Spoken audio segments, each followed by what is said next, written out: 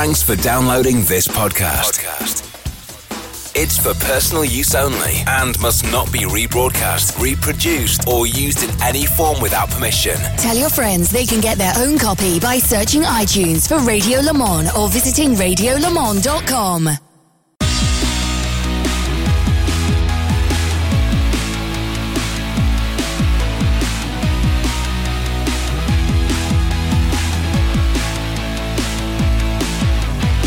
Hello everybody and welcome along to another special programme from the Radio Show Limited network of channels.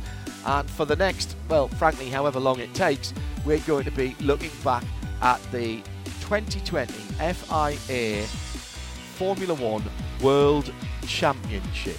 I'm John Hindhaugh, and joining me to look back is our Formula One correspondent, Nick Damon. Hooray!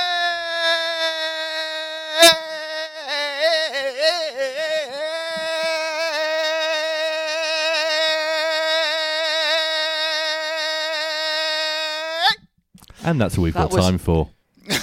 That was rather longer than the season itself, wasn't it? And because he was involved in our second part of the preview, because we had two previews, one before the start of the season when we expected it to start, and the second in July when it actually did start. Welcome back to Joe Bradley. Hello, everybody. Dragging me away from drinking coffee and eating mince pies at this time of day. Yes, exactly. Or Right. meat pies. Formula One, so. Or meat pies, or any kind of Pork pies. pies being my favourite. There are no pies left. Yes, I pies. bet them all. Who ate all the And pies? I wasn't going to say that. I bet them all, mate. Everyone.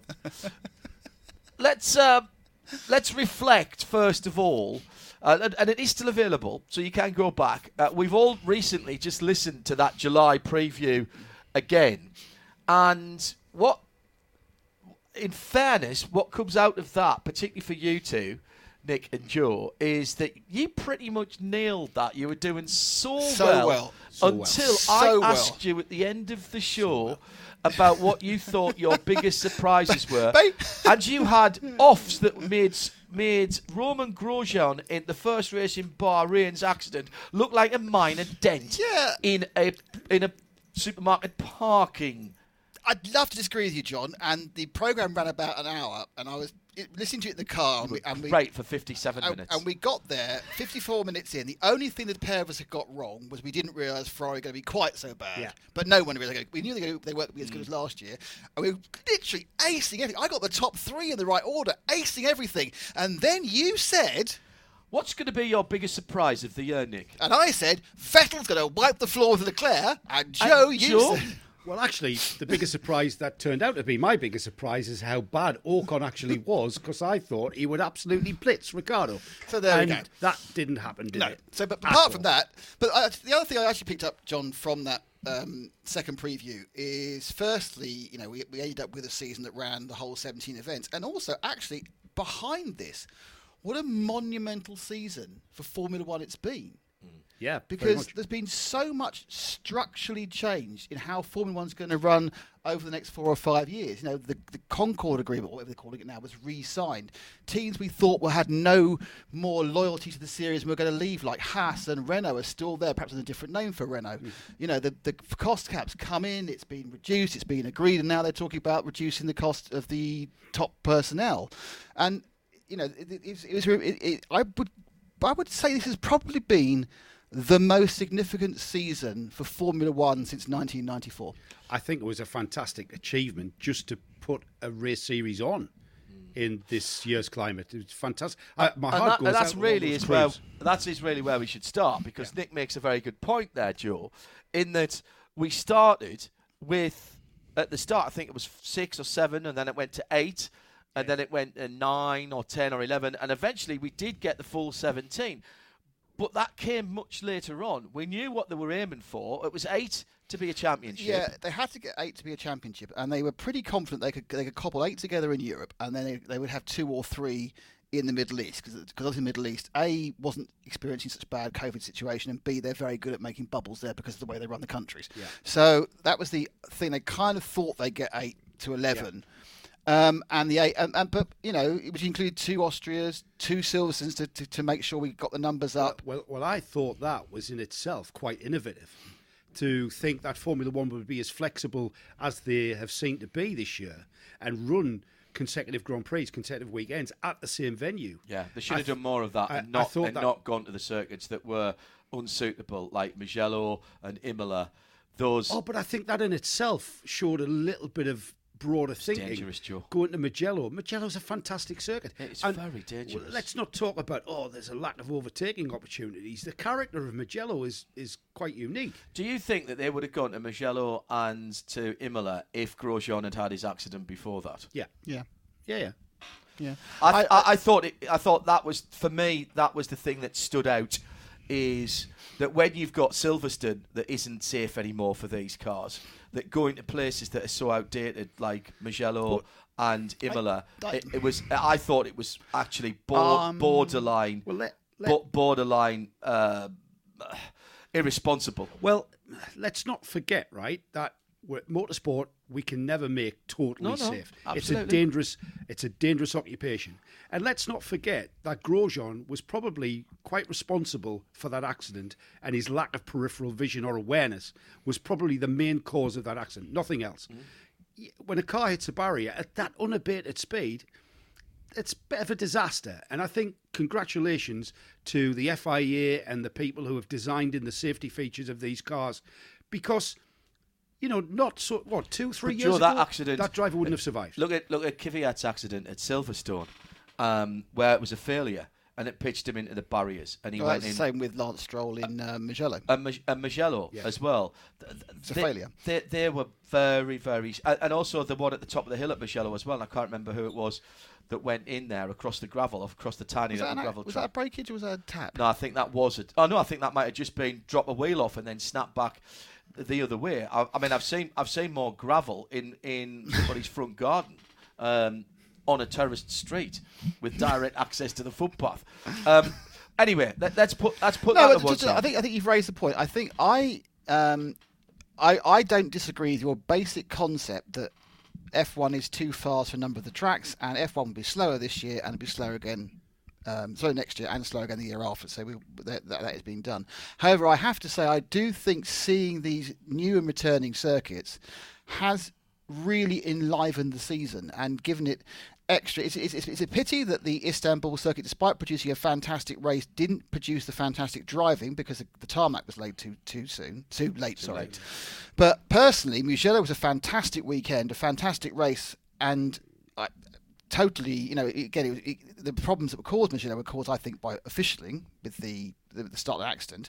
Imola, it's caused by the drivers. Imola basically Imola looked great. Imola always does look great, but it proved to itself it's not very good for F1 racing anymore. Portimao, unmitigated success. Portimao for me was the big success of the year. No surprise there. And I like to see Nürburgring back. It's a good track to race on, Nürburgring. Yeah, great. It's a good racing track. Yeah. Those ones we weren't expecting, which we got, and to me, they all produced decent events. Portimao, let's not forget, was designed for Formula One, but it was designed for Formula One in a different era. Yeah, it's still quite a quick era. But that was going to be my point. It was also designed for MotoGP. It hosted MotoGP for the first time. Both of those and events, now they're going back. Outstanding. MotoGP will definitely go back because it was first reserve. We had more fans at Portimao than I've seen. In fact, I think you could add up the attendances of every event that's ever happened at Portimao since it opened, and it wouldn't match the... I think they may have had a Renault day once, because they're free to get and they get lots of people then. Yeah, it's been terrible. The Portuguese have always loved their F1. They've always been... I mean, Portugal. I thought that was great. Grand Prix I also is one of the I know classics. this isn't exactly the subject for this particular broadcast, but they will get that reserve slot that's currently in the calendar. I love Vietnam. I love Portimao. There's no doubt in my mind that that's a done deal. So we'll see again. And you know what? So book your flights to Faro now. Absolutely, it's not a bad location in the world as well. I'd have gone there. But getting back to Nick mentioned Istanbul and the track surface. Everybody's on the same track surface. That in itself, for me, let's have a few more dubious track surfaces to mix things up. It's like when we add water, isn't it? For me, the challenge is there for everyone. Istanbul doesn't need mixing up because it's actually a really, really good track you can race on. So I couldn't agree with you more. Please, let's have some sort of weird amount of global warming. Have rain at Abu Dhabi, for goodness sake, something at Abu Dhabi. But we did that last year at Dubai for our race, and that didn't true, work. that was ridiculous. Let's keep away from that. Abu Dhabi. produced exactly the race that we all expected, which was dull as ditch water. Thank goodness it didn't have to sort out the title. This year we're going to do things in exactly the opposite to, as it's 2020, exactly the opposite to what way it should be, then. normally do.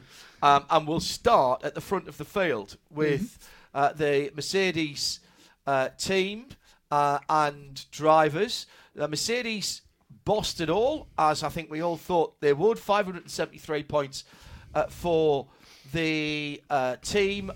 Lewis Hamilton, 347. Valtteri Bottas in second on 223, albeit only a handful of points ahead of Max Verstappen. We'll talk about those guys in a moment. Mercedes-Benz, your team of the year, and our midweek motorsport listeners agreed with you on that. They were wrong, of course, because it was United Autosport competing in many different disciplines, and also pretty easy to be the team of the year when you've got the best team, the best engine, the best driver, and you know what you're doing, except for one race. When they didn't have the same... Well, two races. True. Which was the other one that you're thinking of, Tim? The one that followed, the one that you're thinking of.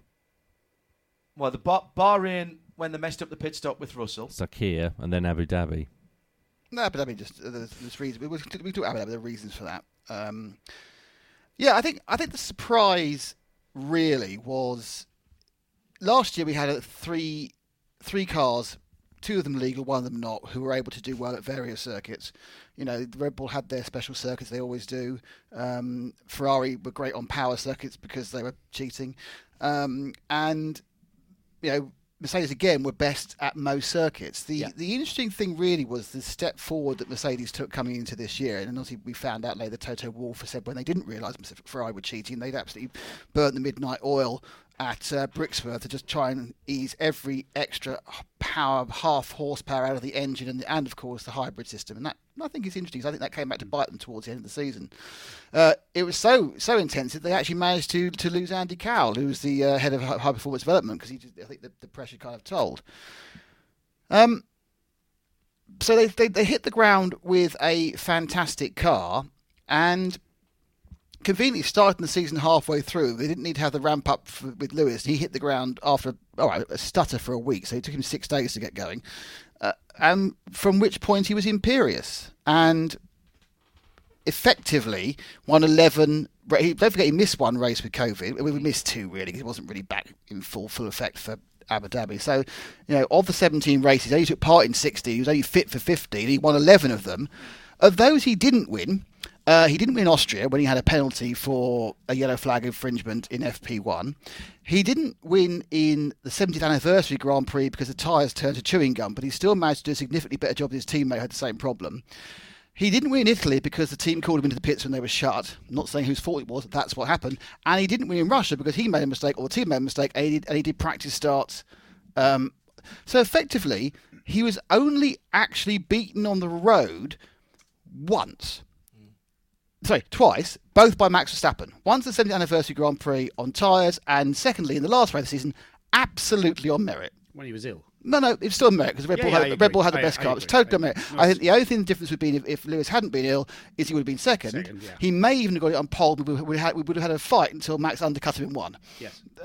But so you when you think look at perfect seasons as far as driving performance is concerned. Yes, there've been mistakes. Not read the rules mainly. That's a perfect season. Then you come to his teammate who is so decried. Well, Valtteri Bottas. Well, let's give Joe a shot at Valtteri. He's the perfect number two.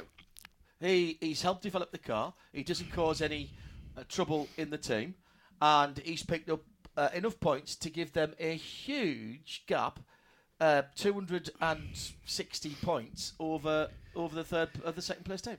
Bottas for me has been a kind of an unknown quantity because we just don't know how good or how bad he is, because we've always pitched him against Lewis Hamilton, who is arguably the finest driver at the moment, arguably in history. That's not what to go into now. He's the most successful driver in history. We can say that but in terms of his wins. wins. He's one of the best. He's certainly the best in his era, isn't he? In my view, he's outstanding in the way his tyre management or lack thereof on wets that turned into slicks as he drove them and making that decision on the hoof proves that. But Bottas, for me, I think the question mark disappeared when he was pitched against George Russell, a driver that didn't fit the car properly, was getting to grips with the different systems on the car.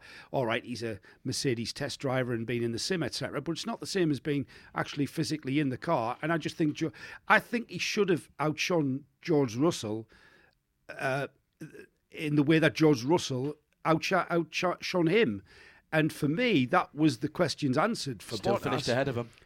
For me, Bottas is the perfect number 2 because he's on the pace, he's got good pace, but he just hasn't quite got that to challenge the number 1. Tim? And that's what we saw at the Sakhir Grand Prix. He was playing the number 2 role, and George Russell came in and became the number 1.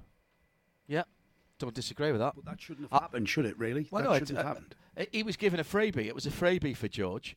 I actually think I'll be honest, and although that this hasn't been admitted, but it's been hinted at, certainly by some people that I've talked to, George expected, and Toto, who effectively looks after George, he's one of Toto's boys, isn't he? I'm not sure if he's actually got a management contact with Toto. He has, yeah. I think they expected George in for 2 races.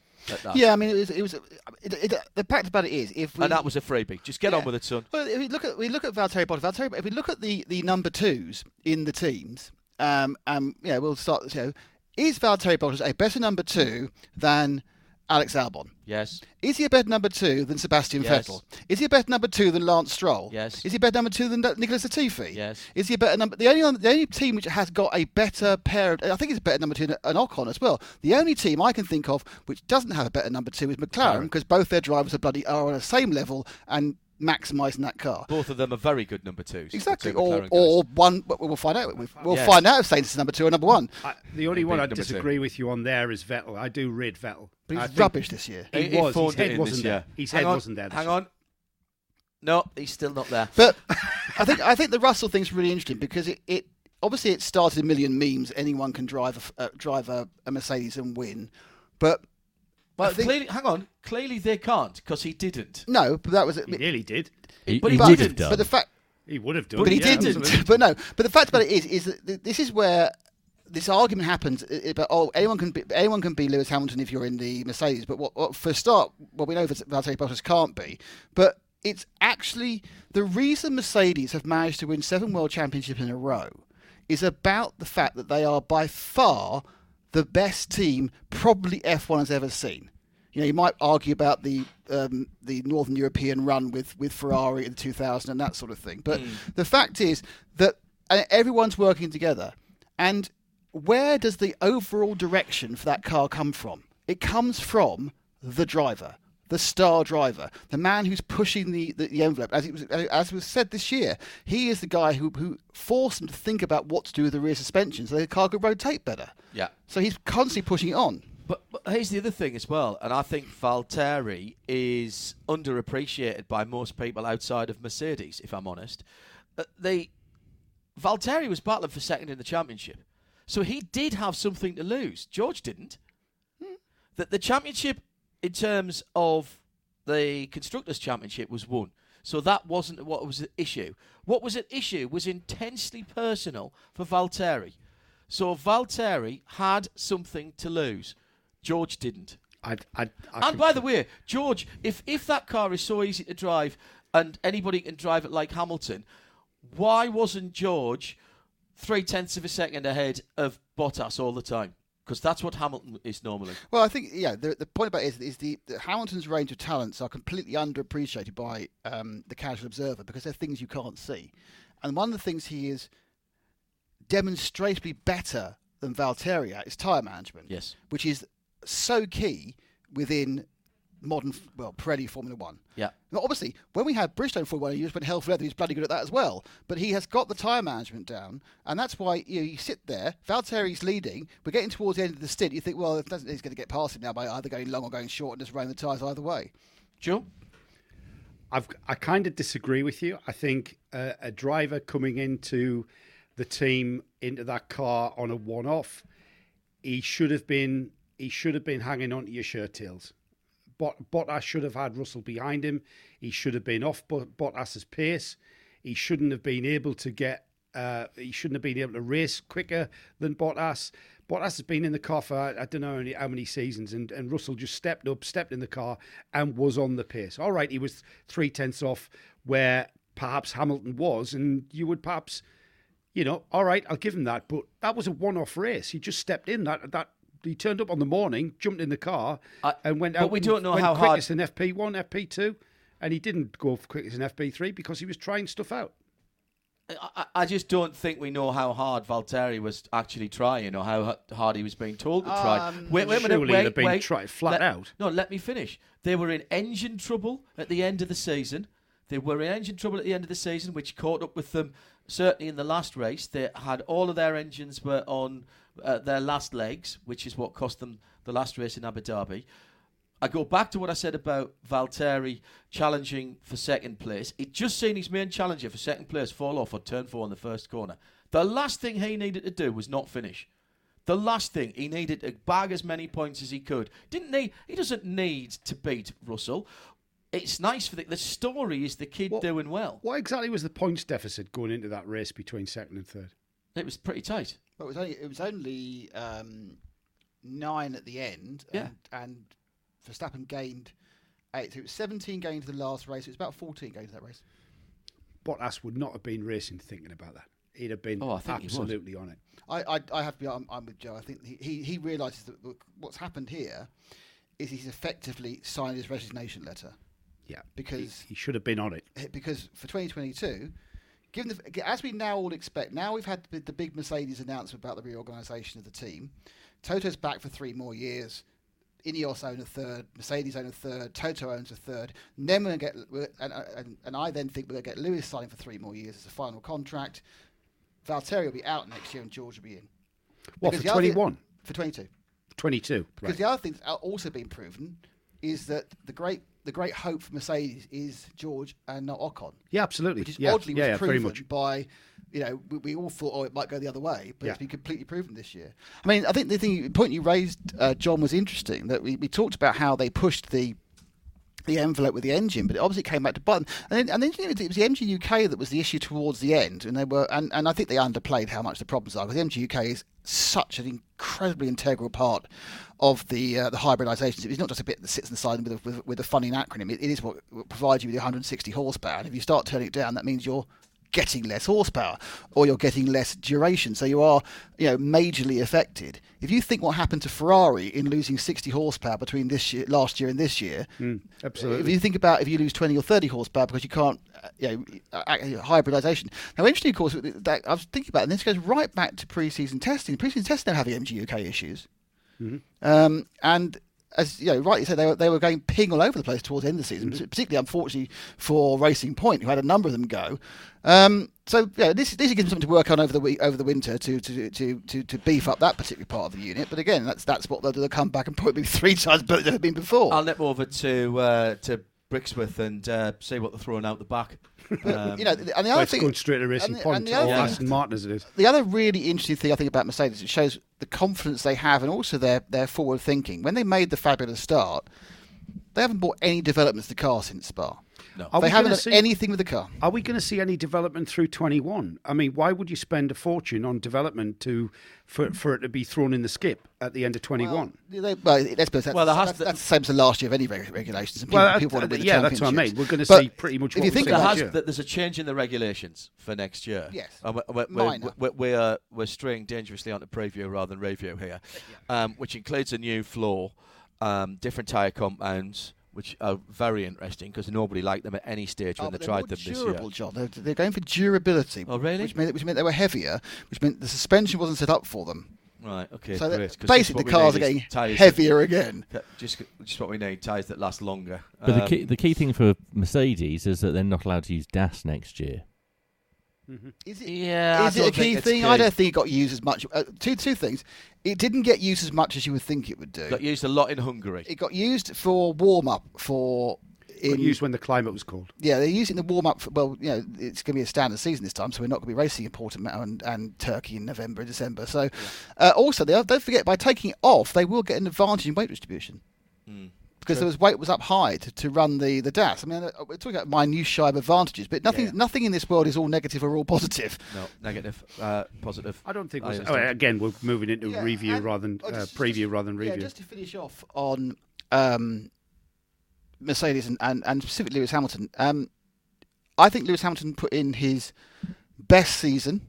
I think he also, did that despite distracting himself with his activization in various other off-track environments, which I know it's very divisive. I personally respect him for, but that's each to his own. And I definitely think that we should stop whinging about him and actually start realising you're seeing someone at the top of their game, which is very, very rare. How often do you see someone who's that good? Now, this might be his summit, or he may carry on going up for the next 2 or 3 years. There's always eras where you get great competition, and then there's another era where you get no competition and a single driver dominates. I think this year there was less competition for Lewis than any other time. Yes. For a variety of reasons, not least of which that the 17 Grand Prix that we did have, we didn't go to a lot of Red Bull circuits. So we didn't go to Mexico, for example, where they're always strong, Monaco, etc. So do I think that would have made a difference in the final standings? No. Absolutely not. But Lewis had the ability to control the championship from the start. He did it. You can't knock him for that. How many times have you heard us say you can only race who's there? There was not very many times when he had to race anybody and had to really work hard. Listen, this is easy. I'm not saying that not driving a Formula 1 car is easy. Of course it isn't. But what I'm saying is, in relative terms, Joe, that this wasn't the most difficult of his seasons, but it was, ironically, I think, one of his best. But he did it without an awful lot of competition. I think people are quick to forget that driver is actually pressing the pedals, turning the steering wheel, activating the buttons, pressing, doing whatever they do, managing the systems, every lap, every corner, every round, and the human element. We saw the human element and how quickly it can all go to rats with the Mercedes pit stop, and that's how on the edge. And that was Formula a simple 1 thing. is. That was a simple thing, like tyre. If it wasn't for the left-hand front tyre guy, who actually Bottas was the got him on first as well. person who noticed, he was the guy who brought it all to a halt, which cost them dearly. And Bottas could have won that race if they put the right tyres on him. Yeah, absolutely. Yeah, absolutely. And so could George, of course. That would have been a great battle to the finish with those two cars. If Bottas's tyres weren't already going around the track with George, yes, then, that's right. That was the issue. But getting back to your question, and that was by the way, just to finish off on that. That was a simple thing of a radio transmission coming across the guys talking in the paddock. Yeah. So what do you do from that? Right, we're going to learn now that we're going to split the radio communications. Yeah. So that when a driver talks, it doesn't kill everything else. Yeah. Maybe I'm sure the system's out there. But getting back to the question about how Hamilton is deserved of the championship, he is a great. There's no question. And what we saw this season, all right, might not have been the most competitive season for him to see competition and challenging him in such a way. And maybe he only himself had the championship to lose. But we didn't see that. We saw him, shine. We saw him be the great driver he is in all aspects of the job. And when he'd already won it, he won 5 on the spin. Yeah, absolutely. Yeah, so didn't make the same mistake as he had done in the past when he took his. Yeah. And I think that's one of the things that I would say, Nick, why this was such a good year for him. I think he didn't give away the momentum. Also, I think that the last time he was severely challenged by a teammate, which was 2016, when Rosberg won the championship. Reliability, whatever, no asterisks in the record books, Rosberg won the championship. Mm-hmm. He is a significantly better driver now than he was then. I thought he put a pretty good season together. He basically, the reason for that, and this is one of the reasons why you go, is Valtteri Bottas actually that bad? No. Or is Valtteri Bottas actually as good as Nico Rosberg? But Hamilton has moved on so much in those 4 seasons. Look, the intensity of that 16 championship caused Nico to retire.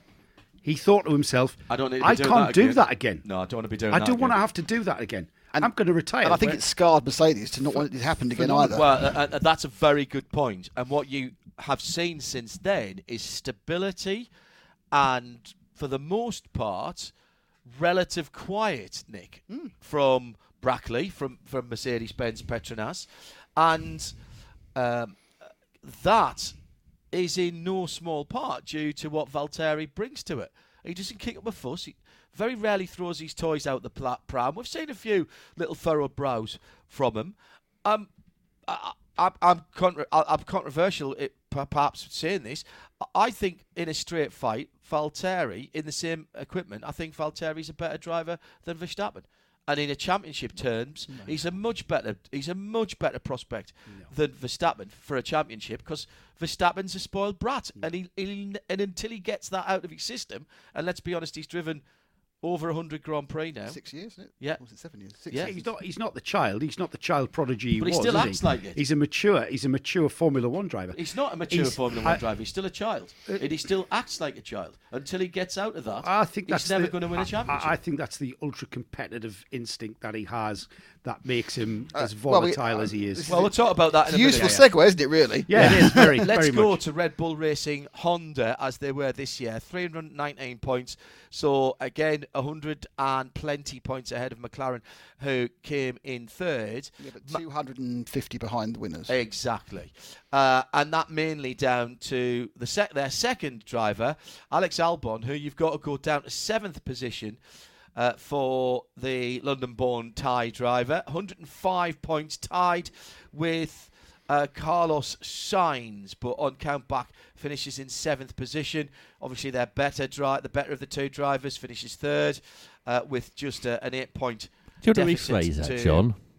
What? The better of the two drivers. Don't you mean the more favoured of the two drivers? Well, the we're better gonna get finishing. into that, aren't we? Sorry, the better finishing of the two drivers in terms of their point scoring. Third position in the championship for Max Verstappen, and again 100 points nigh on ahead of anything. So that big gaps here. Nick brings up an interesting point there. Then Joe. Verstappen. It is Team Verstappen, isn't it? It's Team Jos. Yeah. It's Team Max. He is the wunderkind still. He still can't do any wrong. No matter what he does, no matter what name calling he does, what bad attitude he has, he never gets pulled up for it. He never gets dragged to one side for it. He has everything his own way. And frankly, I wouldn't want to be his teammate, no matter who I am and how good I think I am. I wouldn't want to be either. And the question about Red Bull is, are they able to put two cars of equal competitiveness on the track at any given time? It's not whether they're able to, do they want to? Or do they? And we've seen that. I've seen this, my sort of involvement with junior teams and such like, where you have, there's a certain team, had a certain superstar, and all the other customer drivers into that team were, that's the setup that makes that driver go quick. You have to adjust your driving to get to that standard. Did you hear the interview with Renger van der Zande that we had on Midweek Motorsport a couple of weeks ago, when he was talking about being in British F3? Right. And he was absolutely told he was not allowed to finish in front of the other driver. Oh, really? So if he was leading and the other driver was fourth, he had to drop back behind him and promote the other driver. Wow. Was he wasn't a paid driver then? He was. The other driver was paying for Wenger's season. All right, there you go. Well, that's the politics of the sport that we, and it never changes. But my point is they're creating that Red Bull in the same way with a dual with a dual diffuser and Vettel getting his head around it. I think that team is steered towards Verstappen and his driving style and optimising Verstappen, and it's clearly to the detriment of the other drivers, because Albon was brought in and replaced Gasly, but Albon did exactly the same job as Gasly. Right. Tim's got a question for Nick in a second, but I just want to say it. Well, my question actually would fit nicely off the back of Joe's point there. Because it is, we went all season without any driver changes in either Red Bull or AlphaTauri. When was the last time that happened? Yeah, very good point. Oh, I don't know, about 2015, I think. The year that year Verstappen was in the team, and it was Verstappen and somebody, and it was the other team was Kvyat and somebody else. Yeah. So Joe mentioned about setting the car up, having the philosophy of the car for Verstappen, right? Which you can kind of understand. Honda, in particular, have got previous for this, because in MotoGP, they've got a bike that only one person can ride. And it has cost them so badly when that person can't ride it. I'm not saying that this is a Honda thing, necessarily, but is this a management thing whereby you've got a situation where it doesn't matter who you put in the second car, if they don't drive the same way as Verstappen, then they're not going to be able to drive it. Okay, I think there's 3 different things to unpack about this. There's the team management, there's the development of the car, and there's Max Verstappen himself. So I'm going to start with Max Verstappen himself first. Yeah. Max Verstappen is the real deal. He's an exceptionally good racing driver. He's probably on form the second best racing driver in F1 at the moment. He delivers, of the 17 races, admittedly had 5 non-finishes, of which 3 were mechanical and 2 were accidents. Neither the accident, well, one accident wasn't his fault in Mugello, the other one possibly was in Sakir. But other than that, he put in every other race, with the exception of Turkey, he puts the car the best it can be. He got the best possible result out of it, and sometimes, because other people have made mistakes, mostly Valtteri Bottas, he put it above. So he is an exceptionally talented driver, and he has been fated since the age of, 15 in karts and 17 in racing. He is not a wonder kid, and he is not inexperienced. He's done 6 seasons in F1, which is more than many people get in their entire career. He has done 130 Grand Prix. How many races have you won? 10. Well, that's not still bad. 1 behind. Still 3 behind David Coulthard. Well, so he's not as good as David Coulthard. Well, that'd be a worrying thing, wouldn't it? But I think he's a very, very good driver. He's a very good qualifier. He's a very good racer. He seems to know what he's doing. But, again, there are elements of immaturity in how he's treated. And to me, he exudes the problems you have when you get fame and adulation and people and yes men too young. He's the same as a pop star who no one says no to. Luckily, being a top athlete, he's not turning to drink and drugs, but but the fact is he's overindulged, and that Jenson Button went through it. Yeah, he had a very dodgy 6 or 8 months when he changed his contract 136 times. Yeah, very dodgy, about 3 years actually. Well, yeah, Hamilton went through it. Yeah, Hamilton had a big struggle in 2011. Yeah, so I accept that. So unpack the rest of it. But he's enabled by the team, and the biggest problem has been for me is that Red Bull effectively, in 2016, when they kicked Danny Kvyat out for no reason whatsoever, nailed their colours to Max Verstappen as a guy who'd done 20, but he was going to be the future. So much so that they managed to eventually kick out Ricciardo. Verstappen had already led to them losing Carlos Sainz because they felt they could never have Sainz and Verstappen in the team again. And that then led to the problems they've had with the second driver over the last couple of years. When as soon as Ricciardo went, they had no one to replace him because they'd lost Sainz, they'd lost a couple of others, and they were chopping and changing. So their whole structure was wrong. But at no point do you ever hear Red Bull and Marco and Horner say they were wrong? No. They never say they're wrong. They never say Max was wrong, even when Max was completely out of order in Portimao for his comments on the radio. And they never said he was wrong. They said we had a little word with him privately. No, they didn't, because he's enabled. They went, just don't say it again. Probably. And the enabling, that then put them down this hole that he is so great that the number 2 driver is rubbish because he is so great. Now they finally come back off that, and we'll see what happens going forward. Now Sergio was signed this week, but they have struggled to put forward a coherent championship challenge because they've been driving one driver for 3 years. They tried to destroy the careers of 2 other drivers. Though Gasly's managed to just pick it back up slightly, but Albon's career now is probably completely gone. I can't see him getting back ever. Yeah. And it's all because they don't have the ability to see past their star driver, which is exactly the same as from 2010 onwards with Vettel. They learned nothing from destroying Webber and making Webber into Webber was very, very good, but by the end, Webber was worse than a journeyman. Well, to the fact where Mark left the sport, not because he didn't have a drive, because he'd had enough of it and went to drive for Porsche. Perez, I was going to say, you've got to give Helmut Marko and Christian Horner their due. They've identified possibly the only other person on the grid who has got experience of being kicked out of a drive by his teammate's dad. So he's actually a perfect fit, surely, Joe, for Red Bull.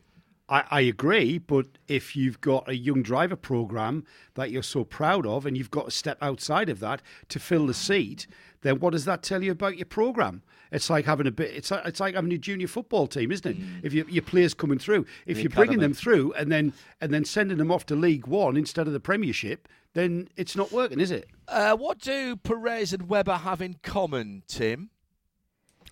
They are not Helmut Marko's drivers. Spot on. Spot but on. Perez is now an accepted stopgap, and they'll also be hoping that Yuki Tsunoda turns out to be a real thing, so they can push him in. But this is not the way to run a team.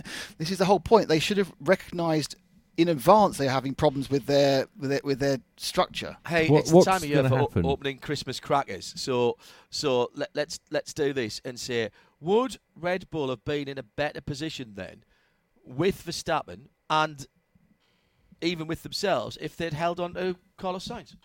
Or Danny. Danny left because he could see that yes, Danny got beaten in the second half of 2017, 18, whatever it was, 18, wasn't it? Yeah, he did get out, but at that point the team was already skewed so far across that even all the money in the world didn't make him want to drive for another year. That's what makes me think it's no, Mr. Ricciardo, we're not going to give you that setup that you're asking for. You've got to match this one. It's happened to Gasly, it's happened to Albon. Albon's a superstar. Albon, through karting into the junior formula, was a superstar. The likes of Lando Norris has said that he had a poster of Albon on his bedroom wall when he was a kid because he was a superstar in karting. He's not a slouch. He's absolutely. Formula One is a slouch. That's right. That's true. I totally advocate that. And unfortunately, we're going to see this kid kick to the curbside. And it's a shame because he is a superstar. I want to talk about Danny Rick later on when we get down through the championship table. Tim, sorry, we were talking at the same time there. What were you going to say about that? Sorry, my apologies. What's the plan at Red Bull when they realise that Yuki Tsunoda isn't going to be the next big thing?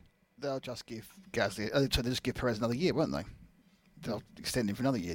He's 30. He's got 1 year contract. Zunoda's going to need 2 years. I agree. But they don't give them 2 years. He won't get they don't give them 2 years. They admitted they put Gasly up a year too early, and look what happened. And then they put Albon up after 12 races. It's like, it really is very much like, we've got our superstar car. Oh, we need... someone has to drive the second car as well. Barry from the warehouse, do you want to be an F1 driver? Okay, that'll do. Bung him in. Yeah, but he was from the Red Bull warehouse. That's true, the Red Bull warehouse. So that was fine. It's fine. But yeah, do you think they're trying to find another Verstappen? They think they're forcing that issue. No, they don't want another Verstappen. That's the last thing that they want. But Christian Horner hasn't. What they want Christian is Bottas. Horner hasn't got what they want is a Bottas. That's exactly right, Tim. That's exactly what they want. They want a Bottas. They want somebody who is prepared to play that role. But will occasionally out-qualify their star driver and occasionally push him. Emphasis on occasionally. What has Christian Horner, and in fact the whole team management? It's not just Christian. I think Christian actually, particularly in the last 18 months, has become a far more rounded person, and a lot of more of what he said is actually worth listening to. But Christian Horner and the whole setup there, with the spectre of Helmut Marko sort of hovering above it, what they have proved time and time again that they can't do is they can't manage. They've got no idea of how to run the team. You cannot manage if one of your members of your staff is untouchable. Correct. That you can't manage because you're always managing down from that untouchability. Correct. I think Marco's style of management is, you're rubbish, do better. You're rubbish, you'll do better. Well, if you tell your team they're rubbish, and I'd use a sterner word if I wasn't on air, if you tell your team they're rubbish, they will be rubbish. Instead, drivers are different. Some people could take a kicking. Another guy, you need to put an arm around him and coax him and coerce him and get inside of his head and treat him the way he needs to be treated. They're all bespoke. They're human beings. They don't operate the same way. Verstappen may operate with a kick up the butt. All right. So, he's had plenty of that from his father, hasn't he? Who's a not a very nice exactly person. What I mean, Hindhoff. That perhaps that is the only way. And in point of fact, you can draw parallels there to Lewis Hamilton in his early career with his father, who was also a bullying, hard taskmaster. Yeah. And I've witnessed that firsthand. All right, so Albon then. I don't feel sorry for him because it's a results business, and his results simply weren't good enough, were they? It was really quite sad, actually, to see Albon looking like a wounded deer in the post-race conferences with his little wide-eyed smile and trying to make the best of it. Luckily, he couldn't see the smile because of the mask. His wide-eyed kind of, I don't know what I'm going to do, and the constant speculation and the fact that it would be much, much kinder to have put him out of his misery, 8 races from the end, said, Perez is in next year. Find yourself another job. Rather than, and you're going to be testing reserve driver. Fine. Now you know you're not doing it. Let's just move from there. But every race is going to be a final test, final chance. And he wasn't reacting well to that. And again, I think that might be a Marco thing. Did you believe it when Christian Horner kept saying, we're supporting Alex as much as possible, and we know it's been tough for him, and we've got to get through to the end of the season, and. We know that Christian's got no influence at all on this, so. Well, exactly. It's like a vote of confidence for a football manager. Look, I look forward to seeing Albon in the Porsche hypercar in 23. Isn't that when Porsche comes back? It's an LMDH. I'm looking forward to seeing him in a United Autosport LMP2 next season. There's plenty of drivers who've been dropped who now are finally seeing some chance of a nice works drive elsewhere. But they've got to tread water for 2 years to get there. Especially the cycling sports cars. So let's move on from Red Bull. Hang on, we haven't done the Red Bull, haven't done the car yet. Right. but let's just say they had a typical Red Bull season. They started with some problem, which they hadn't worked out what was wrong with it. They fixed the problem. They gradually improved the car because they did carry on improving it all the way through the season. And at the end of the season, they beat Mercedes. What is it? Which will mean absolutely nothing when we get back to Australia next year. They beat 3/4 of a Mercedes that was horribly down on power. Still beat it. They still, and in fact, over the last 4 races, they were the faster car.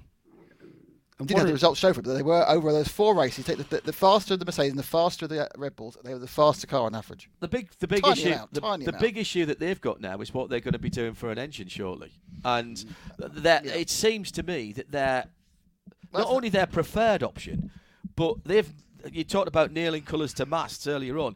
They have absolutely put it all in on getting Honda to agree to sign over the IP and have them run that as a rebranded engine. Yeah. And I admire them for their chutzpah in doing that, but that's very dangerous if that doesn't happen, because they're going to end up with a Renault again. Well, the thing is, that's another massive story which happened during the course of the season, because Honda pulling back out again. Honda are very happy to sell them the IP or even give them the IP. They're very happy to do that. The only problem is that the team that's not really made friends with any other teams at the grid is now literally going cap in hand, asking them all to change the regulations moving forward for engine freeze and everything else. And then using the big stick, if you don't do that, we'll pull out. And everyone's thinking, well, if you pull out, it means we get 2 places higher and more cash. Yeah. So it's and more importantly, they're not going to pull out. Not that big of a stick then, is it? They're not. It's a worry for F1. It's a worry for FOM. It's not a worry for the teams. They don't care. Yeah, but Chase Carey's got out early before this hit the fan. My favourite quote of the season was when Carlos Sainz had an issue on, I think in Spa. Carlos Sainz couldn't start the race, and they went to Lando. So Lando, what do you think? Your teammate can't start the race. One place up. Yeah, of course. And that's what they think. One place up. It's the Piranha Club. And if Red Bull and AlphaTauri aren't there, everyone's going, well, worst we can finish is 8. Yeah. Cash-tastic. It's not called the Piranha Club for nothing. No. So yeah, I mean, I think there's going to be a compromise will be reached, mainly because all the teams want to reduce development costs on these engines, which are dead effectively by 25 or 26, and there'll be some sort of trade-off, and they'll find a way of running the Honda engine to the back of 25, and it'll be done as always in a fudge, and there'll be some whinging, and they might be 10 horsepower down, but they're carrying the same engine and drivetrain into the 22 season, aren't they? Yeah. So there is a reason to continue developing. Yes. So, but next year is the advertised last year for Honda, correct? Yes. Yeah. So it's from 22 onwards. Yeah. So we need to hear a deal coming forward pretty quickly. No, they're saying the deal needs to be done long before the start of next season. Well, which is, March. Feels like tomorrow, doesn't it? It's that close. Days, well, except it won't start then. Well, at least if it doesn't. No, they've already decided that one. They have a super bubble there. They're going to take the bubble. They had the bubble before. I don't know how you do that in the street circuit. I don't know. Well, I've been talking to some of our listeners who are marshals in Australia, and the issue is going to be getting enough marshals. What's a park? Melbourne's, anyway, Melbourne's a park, isn't it? Well, that's true. All right. Preview. What I was going to say. What was I going to say? Now I've distracted. That was their idea. Myself about that. What were we talking about before that? Red Bull and Honda and engines and where they're going to make them and who's going to make them. And it's his age, you know. Can't be that important.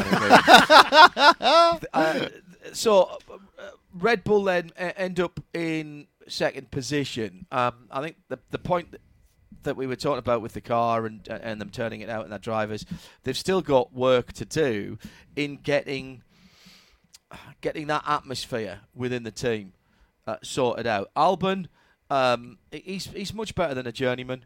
He's going to be without a drive in Formula One. You talked, Nick, about them ruining people's careers, and that wouldn't be the first person. I genuinely don't believe Albon will get another F1 drive because he'd be the same as Van Dorn. Van Dorn was lost to a bad car, you know. And you go, okay, well, yeah, we're going to pick up 3 rookies next year from F2.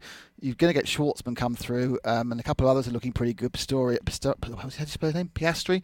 And there's another couple. So, and there's people who are going to replace him, and they're going to go, well, we'll have these guys. We'll have these guys from F2 because they're cheap and they haven't got any baggage. So he's gone. Piastri's the young Australian guy who won F3 this year. Yeah. He's and Schwartzman's going to win F2 next year. Well, he has to. Well, unless Piastri does it in his first season. Not unheard of, in fairness. Definitely let's move on to my vote for the most improved team. So many of the last few years, too many years, when we get to this point, I say, McLaren can't possibly have the horrible year that they had this year. It's got to be better for them next year, and it hasn't been until now. Although on 202 points, they were only 7 points ahead of the Mercedes Junior team of Racing Point in 4th position, and they had fewer than half the points of the winning team. Their best driver was the one that they've sacked. I know what I was going to say. The deal, by the way, for Perez was done in Abu Dhabi because the picture the decision wasn't made until the end of the season. The picture that was used in the press release was in the W Hotel at the track. Yes. So that was of everybody together smiling and with a piece of paper. All that photo proves is when the photo was taken, but yes, the deal wasn't done until the season was over. But it was done in Abu Dhabi. Yes. Maybe during the young driver test. Possibly. The driver test. Racing Points Perez then on 125. He was 6 points ahead of Danny Rick in 5th position. There's been an awful lot spoken about Racing Point, or as I think it was Will Buxton coined them, Tracing Point. Which is McLaren. Sorry. Yes, that's because we've got the drivers. Yes, we've got the drivers. So the best McLaren driver, yes, that's what I was working down to, thank you, was Carlos Sainz, who they've lost for next year. I think Sainz is a very good driver. I think he's still underrated. He may be doing an Alonso and with his career and moving from teams at the wrong time, and that's part of the game, of course. But you can't deny that since Zach Brown appointed his new team principal, Andres Seidel, who, of course, yes, was at Porsche, but before that, Nick, he ran BMW F1. Yeah, and he's made a difference. Yeah, I think they've crawled their way back, 9th to 6th to 4th to 3rd.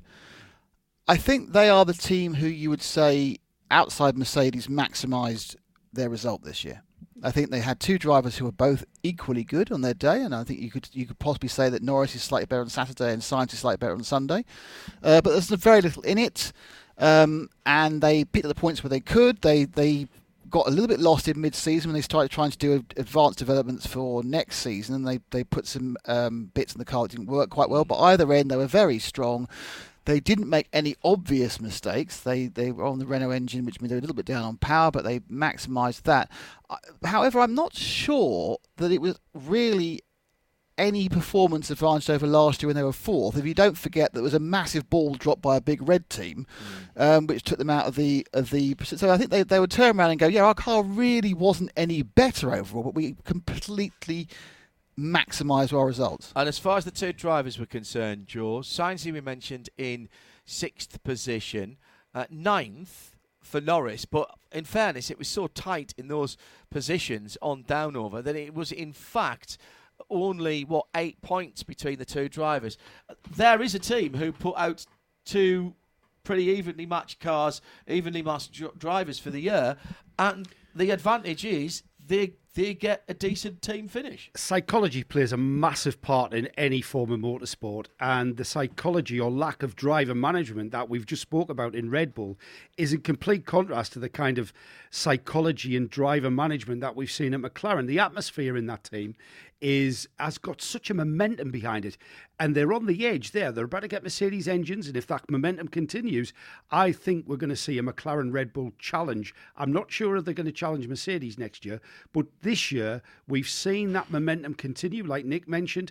And as far as the drivers are concerned, Sainz must be putting his head in his hands and thinking, "Oh, my timing! I've messed that one up, haven't I?" Because the timing of his move to Ferrari couldn't be at a worse point. Norris has got Ricciardo coming in. Ricciardo we're going to talk about in a moment. Norris, for me, is still the superstar I thought he was coming through the junior formula.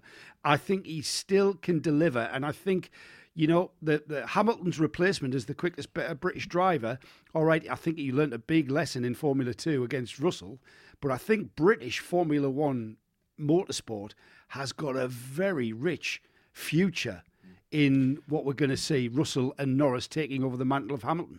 So Norris and Sainz then, performance-wise, Nick?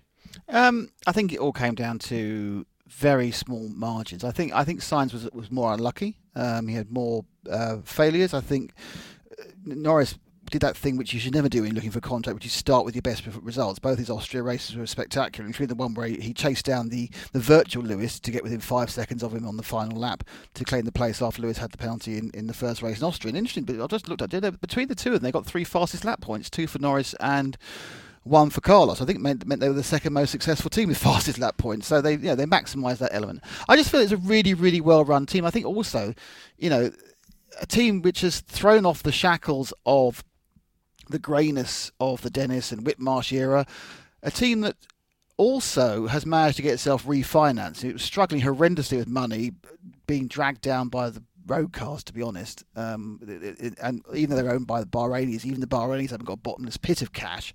So I think I'm pretty certain that Zak Brown's going to be sitting back thinking, I've had a blooming good year this year, given the fact he's also United Autosports as well. Because I think not only have they done a great job, they've set the foundations both financially and, of course, with the Mercedes move, which might just pull them back a little bit next year because they've got to integrate an engine to a basically very similar car, a different engine.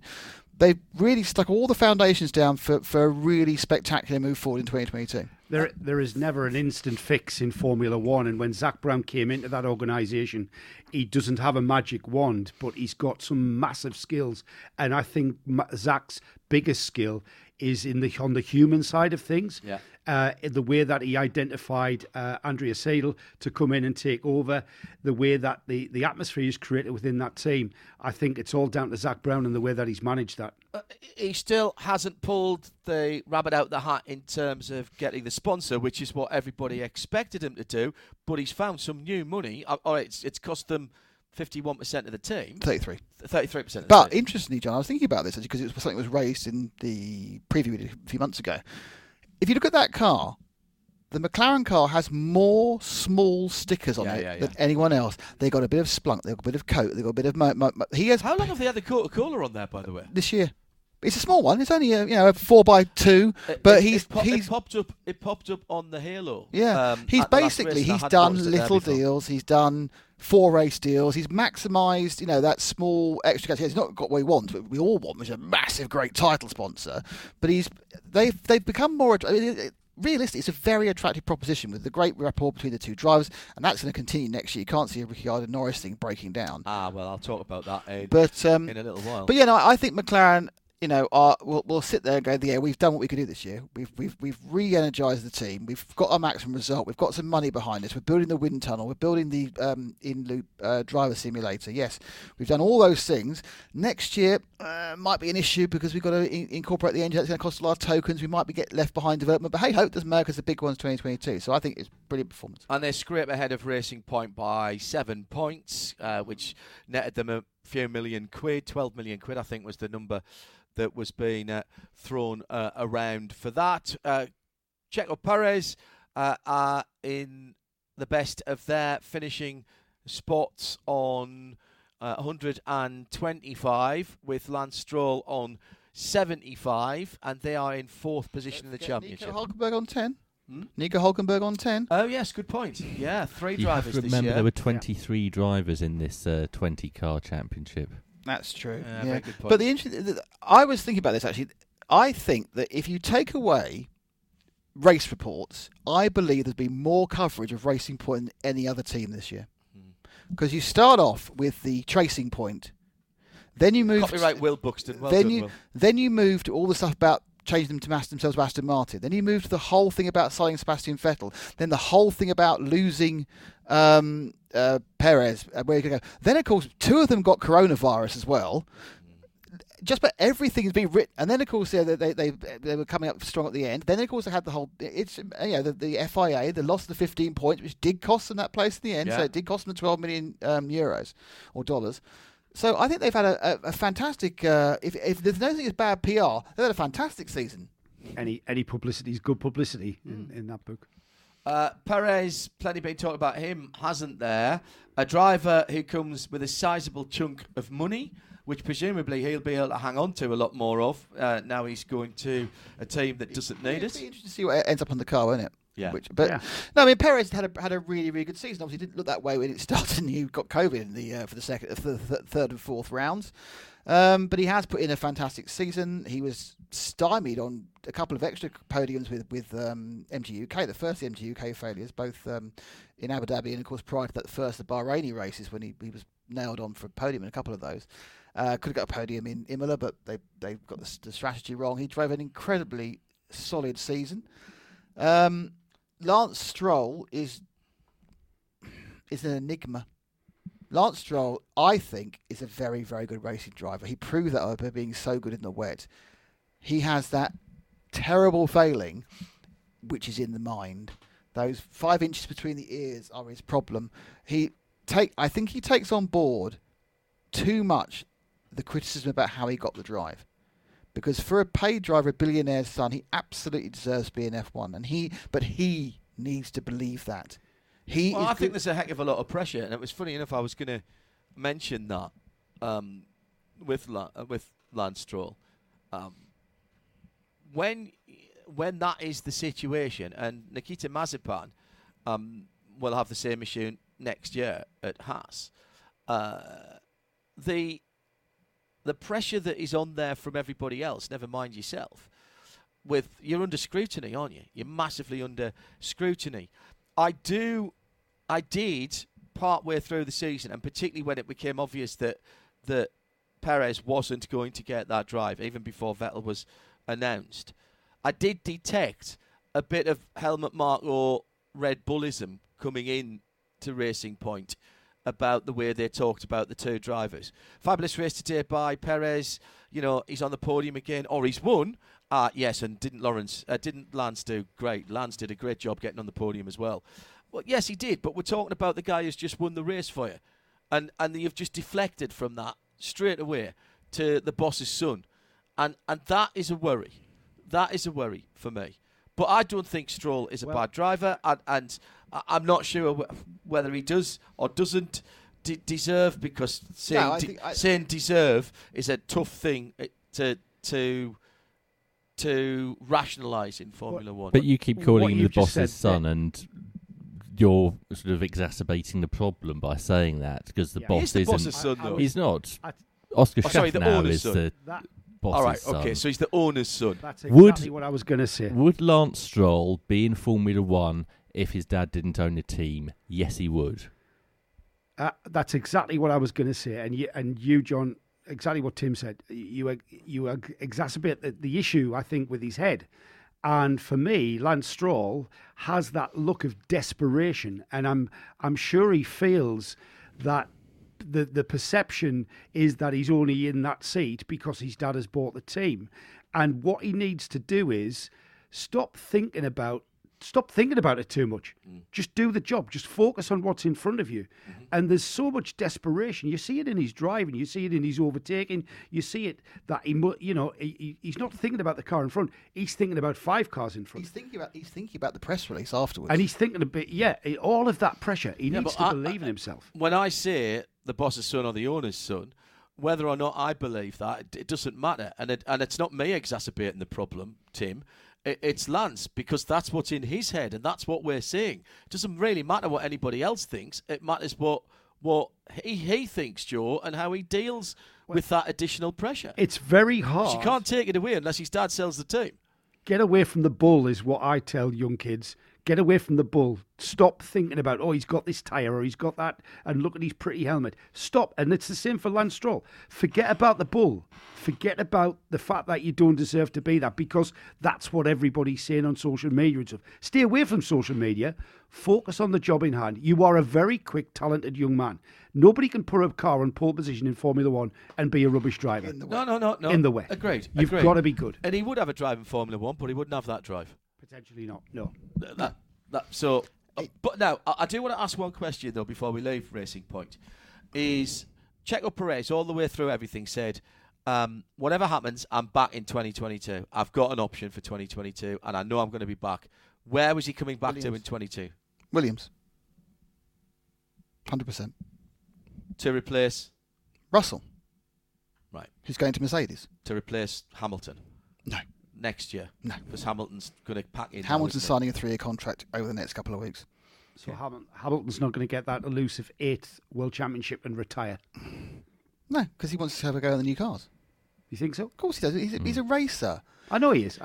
What's interesting, I think Hamilton has taken on his activism. He's found he can do activism and racing. And one of the things about the contract is effectively saying to him, I just want to do that. I'm not going to Malaysia to do a Petronas shake handy thing. I'm not doing that. He's doing the same thing. Who was it who also, I think Raikkonen in one of his contracts. It was Kimi, yes. He wanted less money. He didn't mind about the money. He just wanted to do nothing outside racing. Now, Hamilton wants to do nothing outside his personal interests, which are activism, fashion, and racing. And he's going to say, right, you're happy to do that, but you've got to take all the PR off me. And let's be honest about this.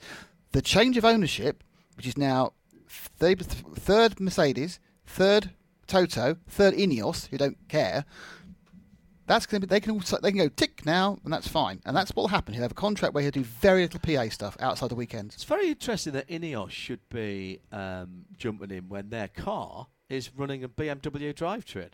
Yeah, but Ineos are becoming a conglomerate of sports franchises.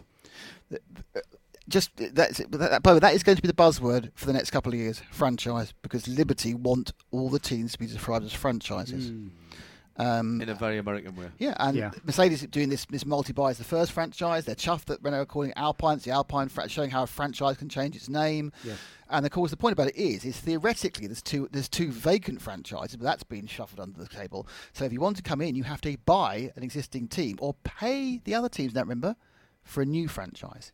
What is going to be very interesting if it follows other sports with franchise is when Mercedes decide to move from Brackley and go to Slough instead. Or Las Vegas, where everyone goes. Yes, exactly.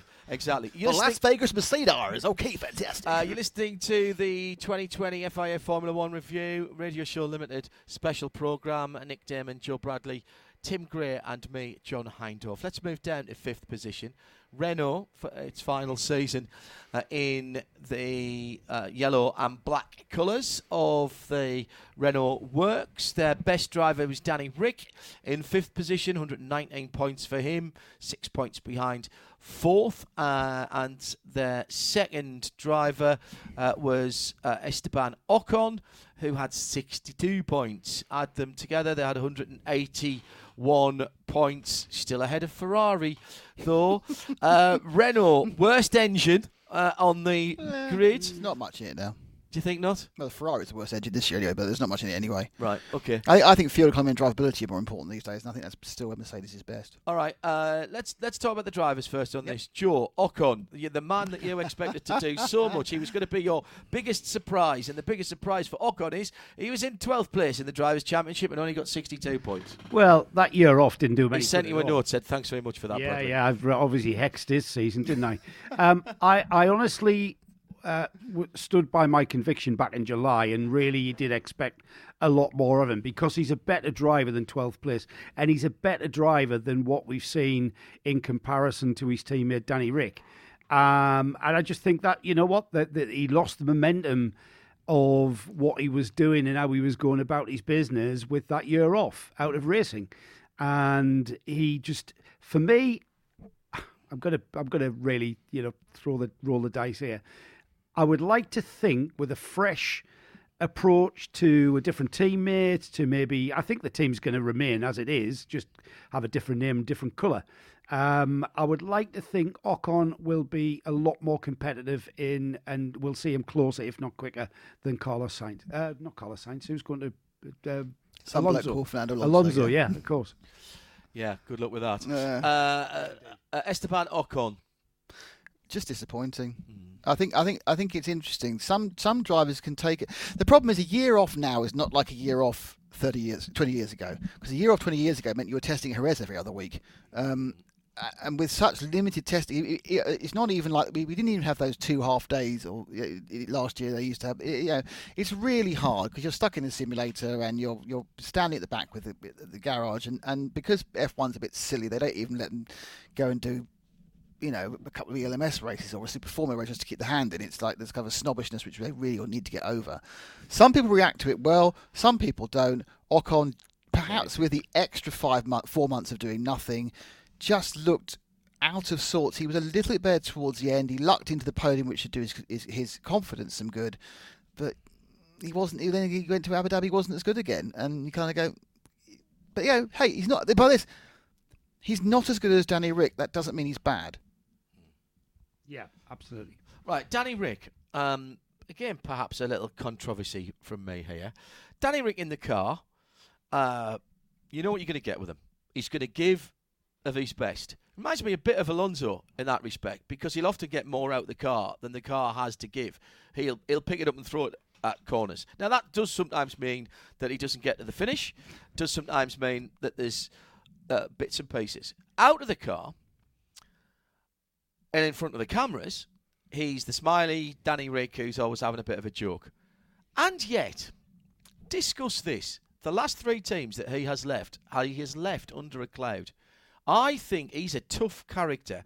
He doesn't strike me as a team player at all. And I wonder, when we were talking about him going to McLaren, for next year, where they've got everything so nicely sorted, and all of a sudden this big rock is going to be dropped into the middle of the pool and push that out. You never hear Danny Rick leaving a team and them all slapping him on the back.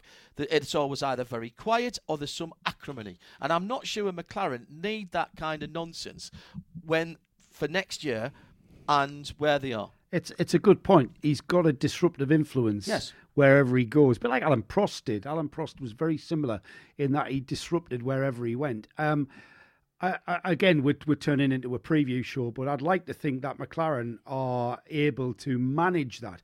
He's a fierce competitor, no doubt about it. And he's Australian, so he calls it a spade a shovel. Yeah, absolutely. Normally with another word in front of it. But he is fiercely competitive, and he will not care one iota about leaving his competitor, his teammate, in his wake.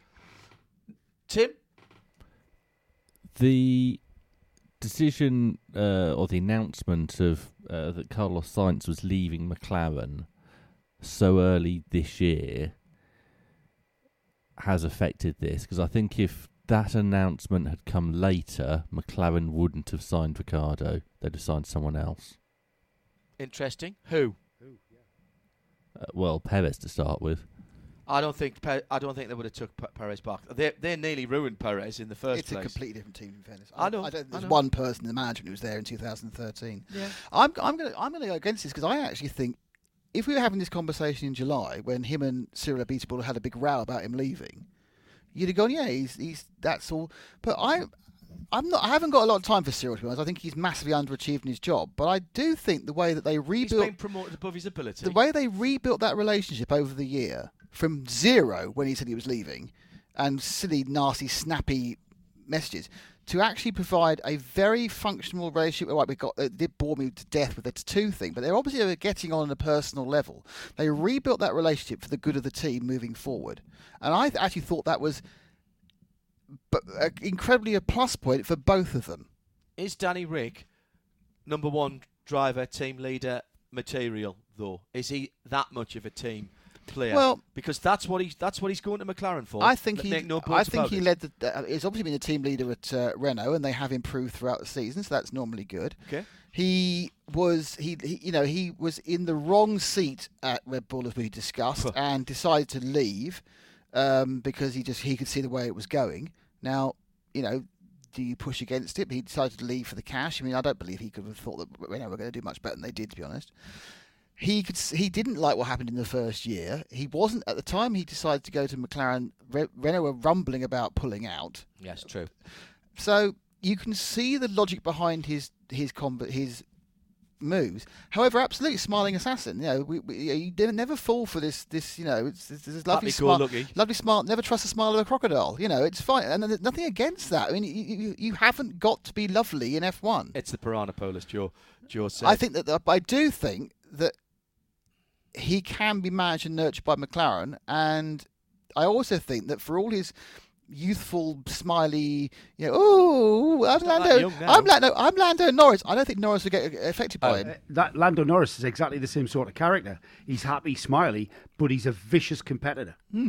And ask anybody who's tried to push into the pit wall in his junior career. 2 very similar characters. They're gonna have a great time off track. On track, different kettle of fish. Put the visor down, different personalities. I can't say the bromance that we had between Norris and Sainz this year. I absolutely can. Yeah, I absolutely can, because those 2 guys, their personalities allow them to be the happy, jolly character that they are off track, but on track, vicious competitors. Let's move to the 6th place team.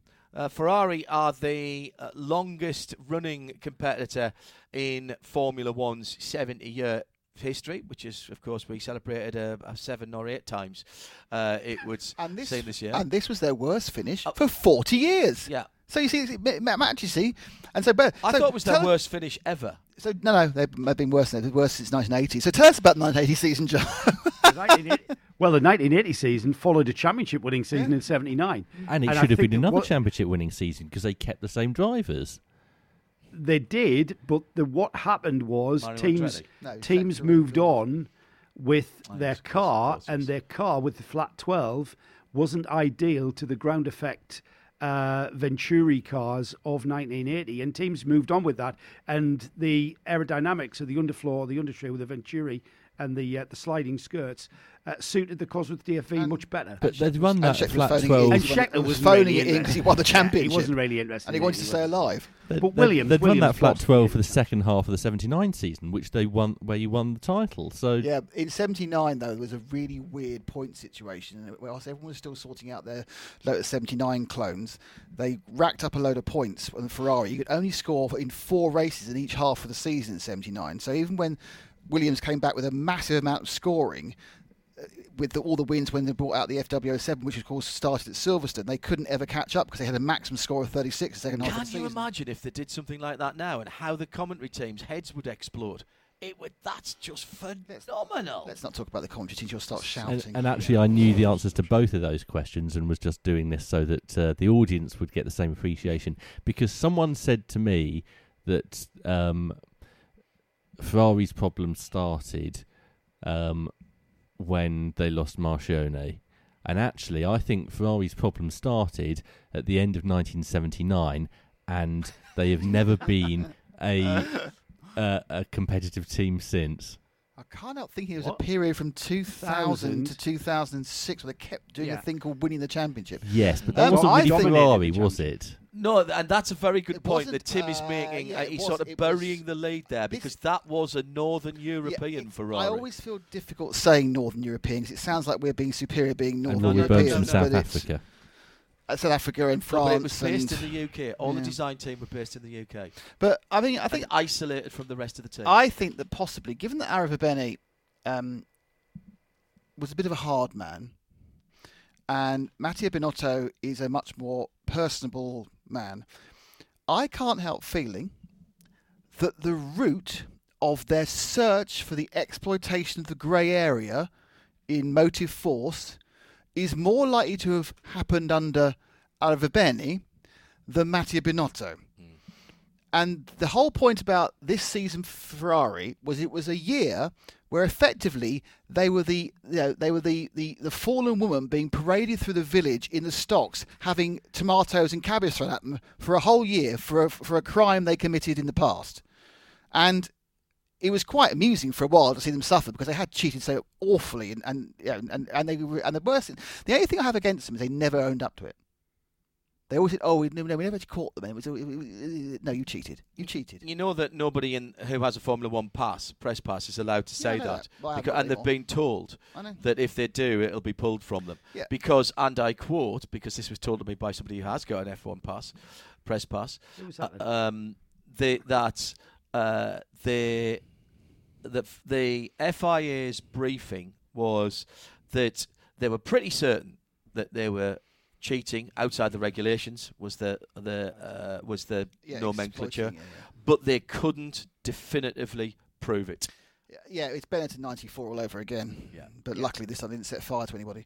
No, indeed. Underperforming year for Ferrari, who had a power unit for by their own hand. You can't blame anybody else. This wasn't a regs change. It wasn't anything else. They had to change the way the power unit worked halfway through, three-quarters of the way through last year, and they were still suffering from that this year because the fundamental design... No, what happened was, John, that they actually came off their high during the regulations which came out to the back end of last year, but that engine was still fine. It just wasn't better than Mercedes. It went back to being parity. Yeah. Then, over the winter, with this unpublished agreement, some of the other things they were doing weren't allowed. Correct. They had to.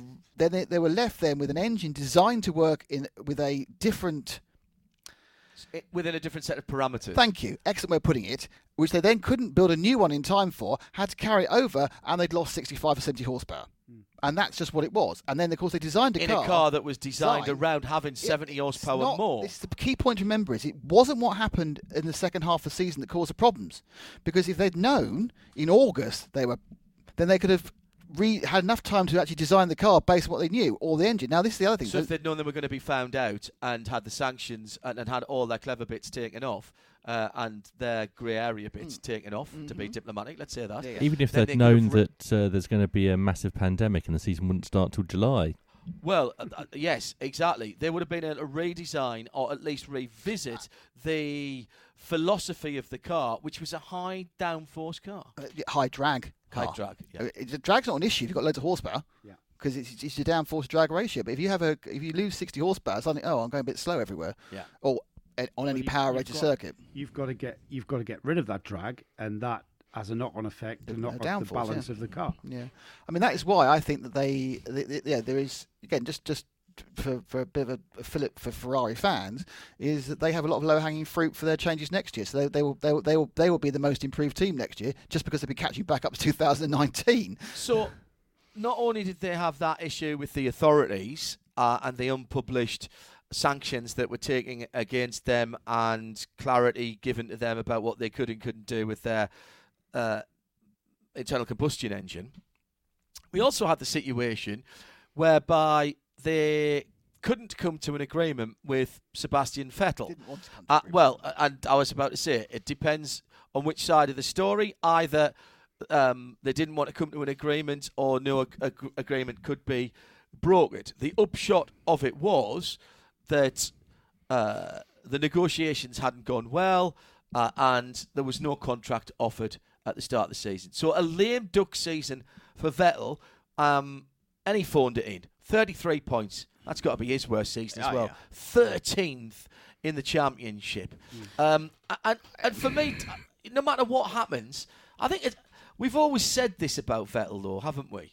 That he's all right when everything's going all right for him. And when it isn't, it really isn't. He seems to have been across the years. This year, his head wasn't in it. I actually thought that we would have seen... I didn't think he'd do the full season. I thought, yeah, absolutely. I thought he'd retire. I thought it had there was a much deeper reasoning behind his loss of form. I thought, he's a family man, he's got a young family, he's achieved a lot in his career, and why not? Why not just put your feet up, mate, And I was very surprised to see him continue into next year. As Tim's just put on our chat here, do you think Sebastian Vettel would describe Matteo Binotto as personable? I don't think he described anyone in the team as personal. There were a couple of races this year where they obviously clearly forgotten about him. Barcelona was extraordinary. I think it's a weird thing because of the pandemic. The season didn't start in March; it started in July, and all this Drive America round happened in May. So they would have had 4 or 5 races, with him thinking he was in the team. They would have known what was going on. They made the decision. I'm pretty sure they'd already signed science before they fired Vettel, so they knew what they wanted to do. They were very confident with Leclerc, and there's 2 ways you can take that. You can say, right, I'm going to prove you wrong, or you can say, I'm going to fail and take the check. And Vettel went for B. Now, I think there was an element of that in the car was terrible, and not only was it terrible and uncompetitive, but also it wasn't really handling the way he wanted it. And it's interesting, the one race where he lit up and was enjoying the whole thing was the Turkish Grand Prix when no one had any grip and he had a chance to prove his class. And they say form, it is true, form is temporary and class is permanent, but you have to actually activate that class, which he bothered doing once out of 17 races. Now, I'm sure that was a worry for his future paymaster Aston Martin, but you do think, well, probably he can fire it back up again. When was that deal done, and did that have a bearing, do you think, on Sebastian? Well, given the fact that Aston Martin, took over and then everyone started buying shares, including Mr. S. Vettel Esquire, I assume it was probably done, not far after. But he's bought shares in Aston Martin Lagonda. Lawrence Stroll, because the whole thing, there's no the F1 team's not divided. It's not divided out of the car company, is it? It's all part of the same thing. Well, and for people who don't follow the financial presses, Lawrence Stroll headed Lancestad, headed up a consortium that bought Aston Martin Lagonda, effectively bailed it out. Not bailed it out, actually. They put a capital injection into it. More importantly, 10% is now owned by AMG. Well, and that will gradually creep up forever. There'd always been a percentage. Since they started using the 4-litre V8, it's been a 5. It's now a 10. And then having bought those that slice of Aston Martin, or the majority of Aston Martin Lagonda, the car company, he'd also invested in what is now Racing Point, and then he very cleverly started going about selling off great chunks of Aston Martin Lagonda to Toto Wolff and Sebastian Vettel. It's quite important that Toto Wolff owns a part of Aston Martin Lagonda and not the race team, because that means he can own the race team, which is Mercedes. Because don't forget, when he went for Mercedes, he had to sell his Williams shares. That's right. That is a very good point. But he doesn't own the racing team. He owns a bit of Aston Martin Lagonda that happens to have a racing team. Very good. I like that. So Vettel phoned it in. Leclerc overdrove. Yeah, do you know what? He was brilliant. Let me get it wrong. He was brilliant at times. In qualifying, he was brilliant. In races, and he got that car. He scruffed the necked it to places it shouldn't be, but he also scruffed the necked it into people. He had 3 first-lap accidents, which were all his fault. 2 of which wiped out cars. All of them which wiped out other cars. 1 of which he got away with. The other 2 wiped him out as well. And that's 3 out of 17. Is a large amount for a top driver to cock up. I love him to bits, and new generation, all of that hype that all of the inward-looking Formula One press likes to belt about every year. And of course, we'll already be talking about how the last race of the season proves that Red Bull is going to be a true championship contender 100%. Next year. Yeah, we know all those headlines are coming out, because just sitting in your preview and going, Mercedes, Lewis, again, very short. So don't have to write very many words for that. That's what your preview should be for next year. Leclerc, the thing that troubles me about Leclerc, Joe, in a sport where, I understand that we've talked a lot about people who aren't prepared to put their hands up and say we made an error, whether it's teams or drivers. I think Leclerc's too much the other way. I hate this massive introspection and beating himself up that he does when he's on social media saying, oh, I've let everybody down, I've let Italy down, I've let the universe down, I've let God down. You know, I think he's got to get out of that. Now, he says, in fairness to him, he does say, I get that out of my system and then it's gone. Yeah. But I'm not sure I want him to be doing that publicly. Yeah, but he's not being truthful with himself, and he clearly has to be. There's one word to describe Leclerc this year, and that's desperation. Another desperation. Another desperate drive. But there was clear desperation in his driving. He knew he had to get the job done in the first lap and get up the field. You saw that. Sometimes it worked, sometimes it didn't. He is a true talent. I'd like to think there's potential in him becoming a true great in the sport. It's the potential is there. This year, because of the uncompetitiveness of the car, I think we saw a side to him where he knew he had to over-deliver. And he should say deliver, and in doing so, in trying to achieve that, he overdrove, like Nick said. He was just desperate in every way. They needed to think this year, both the drivers, all right, take Vettel out because he wasn't that interested. He had checked out. And even the times when he hadn't and he was trying to do something, the team weren't listening to him on the radio anyway, which very good point. Which I found extraordinary. I think Ferrari and Leclerc in particular this year, Nick, had to change their mindset, knowing what they knew. They had to think like a midfield team and pick up the points where they could, and they didn't do that. I think Charles did on the whole. He had a very good run in the middle of the season. 8, 6, 7, 4, 5, 4, for example, going across most of the new races. And I think Charles probably, given he did some fantastic qualifying, got a couple of podiums. If you think about Charles got near on 100 points. Yeah. If Vettel got near on 100 points as well, they probably would have been fourth. Yes. And it's more Vettel's failure than anything else. But Ferrari seem to be once again in disarray, and obviously there's been a major change in the last couple of weeks that again is not going to help things with John. Is it Elkann? John Elkann, who is retired. Actually boss of Ferrari. Has retired, which is going to put... No. John Elkann has taken the whole thing over. Who retired? Sorry, the other guy. The other guy who was below John. Sorry, it's gone. Yeah. He's going for. He's retired, and that's going to give him more instability. And you do feel that Mattia Binotto, that's interesting. Binotto, I don't have confidence that he can take them forward as he needs to. I mean, yeah, they'll improve next year because in the word of Yaz, the only way is up. Tim Gray. I agree with everything that Nick said. But I want to add that finishing ahead of Vettel this year wasn't enough for Leclerc. He had to finish a long way ahead of Vettel, and that's what he was trying to do. Well, and Leclerc finished behind Albon, which I'm sure he wouldn't have thought Joe was what he was looking at this year. No, Leclerc is a driver that's capable of winning a world championship in the right set of circumstances. This year, unfortunately for him, the timing... once Lewis Hamilton retires. The timing, absolutely. Well, maybe that would be nice to see, but the timing was put askew by the situation that we've already described with regards to the power unit.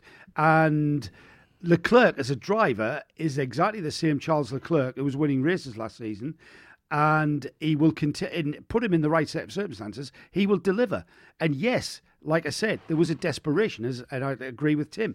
He knew, forget Vettel, he wasn't really having any focus whatsoever on Vettel. He was looking at the people he needed to beat, who were the McLarens and the Red Bulls.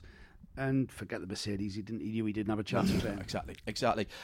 Nick, the retirement of Louis Camilleri, which was the name we couldn't get. Yeah, thank you, Google. Which we were all straight. But is significant in more the reason of him leaving the executive of Ferrari, of the sporting side of Ferrari, because he's also left Philip Morris, the cigarette company, who still put a lot of money into Ferrari. Own all the paper. They own every square inch of Ferrari sponsorship is owned by Philip Morris, and they then resell it to Shell and is it Hublot, their watch company? Yeah.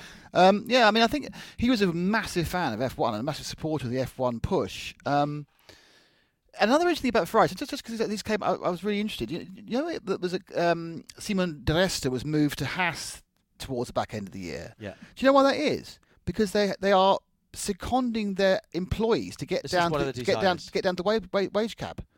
So to get down to the budget cap, they are now seconding their top engineers to their 2 satellite teams. So they haven't got to fire them, because that was their big worry about the cost cap, was having to let people go. And this is the other reason why this is interesting, because they get somebody in there who's got a slightly more wider view of motorsport. They have a lot of people they need to employ in motorsport, and I can think of a quite good place for them to go. Well, there's 2 places they could go. I don't believe they're going to Formula E, so there's the other place they could go. Which is LMDH. Yeah, whichever version though. But, LMDH. Yeah, because that's their big problem, is letting people go. To make the cost cap, they've got to lose, is it 280 people or 320 people? And that's what they were against. And now they think, we can second a few over to our 2 supporting teams and find a new project for the others, which is also great, because, of course, they can then cleverly cross-fertilise between 2 projects no one noticed, to get back into your thing about how do you actually manage a cost cap. Yeah, there's some very interesting comments in our prototype panel show talking about LMDH and LMH about Ferrari, and it comes from an area that might be thought of as being somewhat surprising. Another manufacturer talking about them, and the thing is, the 3, and also then you think about, of all the people who's talked about LMDH at the moment, nobody's talked about having a Dallara chassis yet. Yeah. Oh, really? Interesting. You had to think that the 3 big teams have a big job to do to downsize without firing people. None of them want to fire anybody. No, because they don't want them to go anywhere else. Well, more importantly, it's terrible PR. And so if they can reallocate them, and it's easier for Ferrari and Mercedes to do that than Red Bull, they will. The last of the teams that scored more than 100 points is in 7th position. The bottom 3 teams were either pointless or didn't get into double figures. So AlphaTauri, Honda, which I can't believe I hadn't thought of that before until relatively recently. You've waited a whole year for that gag. I know, and I can't believe I didn't see that earlier on. It was only when I was writing it in something to Nick a week or so ago that I realised. I thought it was pronounced Tauri. No, taurine. AlphaTauri. You know why it's taurine? It spoils it, though. You know why it's taurine? No. Because that is the active ingredient that's in Red Bull. That's stuff that gives you the buzz, yeah, of course which it you're is, not allowed to sell in several countries. It's basically a bit dodgy. So AlphaTauri, Honda Power, 106 points. Their best driver was Gasly in 10th position with 75. That's quite a lot of the points. Kvyat got 32. Yep. 75, that's 107. Yes, all right. It was you that was talking about Gasly, wasn't it? No, it was Joe loves Gasly. It was Joe. Joe loves Gasly. He won a Grand Prix. He can do the job. He can deliver. He always has been able to. You don't win a Formula 2 championship and not being able to run at the front in Formula 1. That's why it's called, that's why it's a feeder formula. For me, he did what, he overperformed. The results were better than perhaps the car, where the car should have been. He did that consistently. He ran at the front end of the field when he really had no right to be where he was on many occasions. For me, he's the real deal. Kvyat, Nick. Another enigmatic racer. Obviously, had his first session where he had a year in Toro Rosso, then a year at the Big Ten, then got kicked out for Max, and that absolutely blew his head. Came back, and he's done a very solid couple of years. A very interesting thing I read, I think it was from Gary Anderson, or one of the elements there, in that he had a kind of a real uptick towards the second half of the season, certainly in relation to his performances against Gasly, and that was because they worked very heavily on the Red Bull supplied steering system, because Kvyat couldn't get any feel out of the front end, which has been said to have been an issue that Albon's had as well.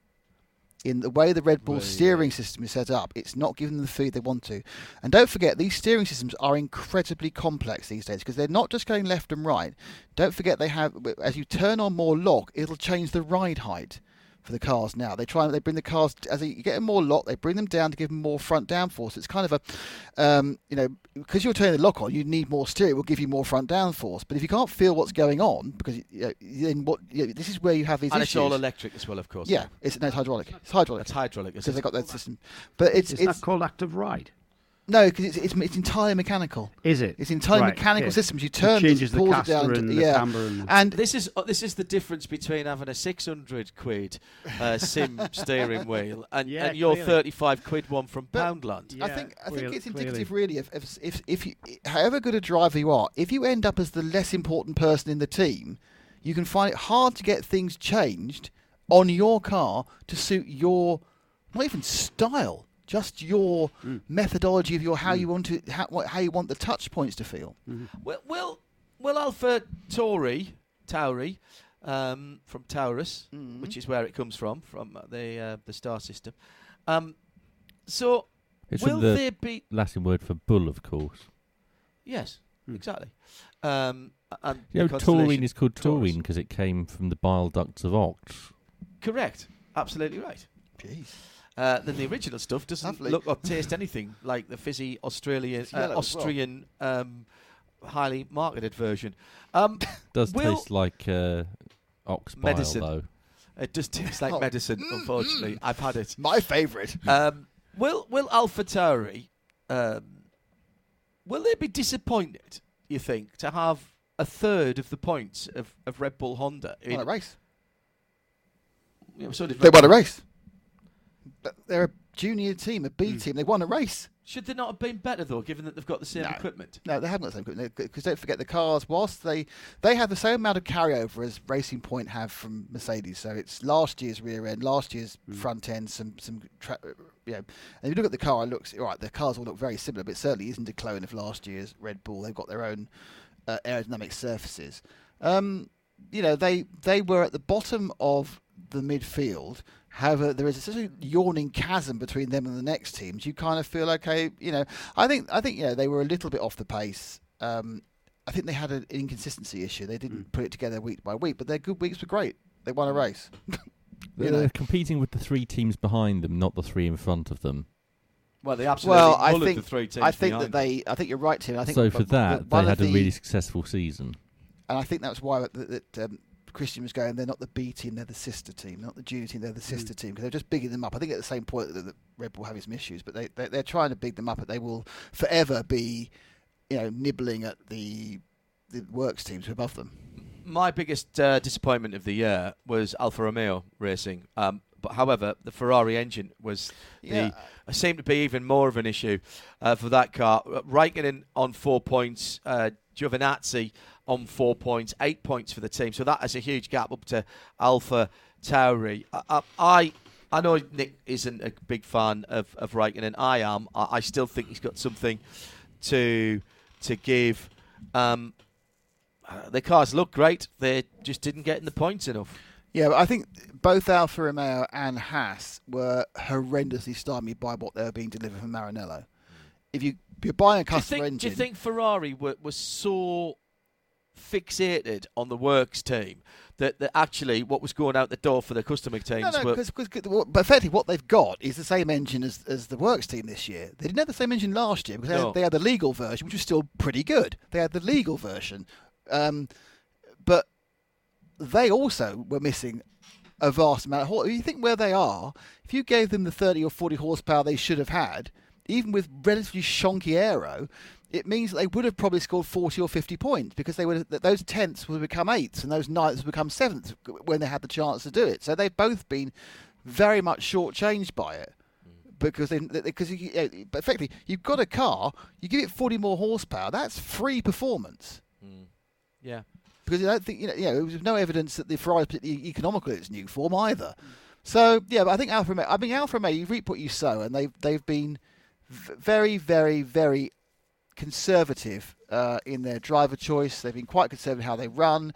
They're happy to have a driver who'll be particularly good for 3 races out of 17, and that's fine. Giovinazzi's all over the shop, and they've retained them both, so they get what they deserve, as far as I'm concerned. Giovinazzi surely has to be the luckiest man in Formula 1 with all of the talent coming through from F2, particularly all of the Ferrari academy talent coming through. Surely Giovinazzi's got to be the luckiest man to hold on to his job after this year. Or how big is the check he's writing? I don't know. I mean, remember Alfa Romeo Racing, they haven't got the might of Fiat behind them. That's a commercial sponsorship deal in that team.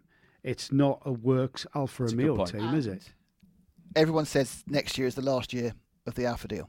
So in 2022, it's like there'll be Sauber again. Yeah. And therefore, Giovinazzi and Kimi Räikkönen, I think, also out, and Sauber will find two drivers, either who bring a budget or who they believe in for that year.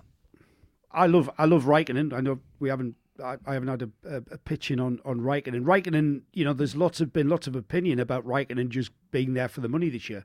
We saw the kind of way that he races. The way he's a true racer. He's there for the racing, not the money. The money's just a nice aside for him. The way he raced at Portimao was phenomenal, wasn't it? The way he sighed through the field. That's a racer. That's a true racer. Unfortunately, that team. I just wish we got that more from Kimi, because there's no doubt he's still got that. Yeah. It's just whether he can be bothered to get it out of the fast draw. Seems to be, but I'm pretty sure that when those lights go out, Kimi Räikkönen, the racer, is there in every way, shape and form.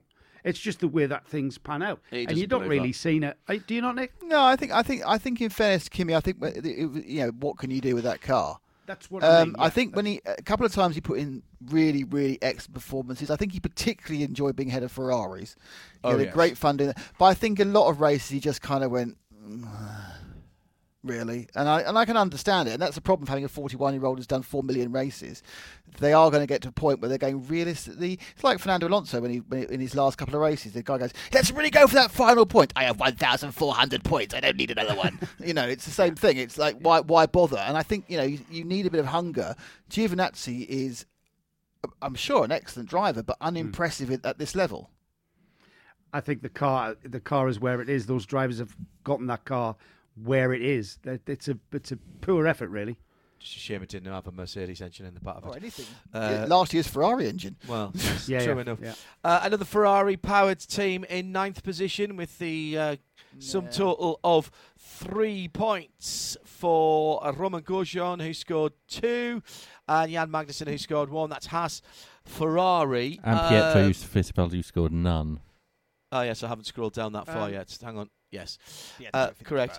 So disappointing, isn't it? It's so disappointing, that team, considering they can't raise any sponsorship.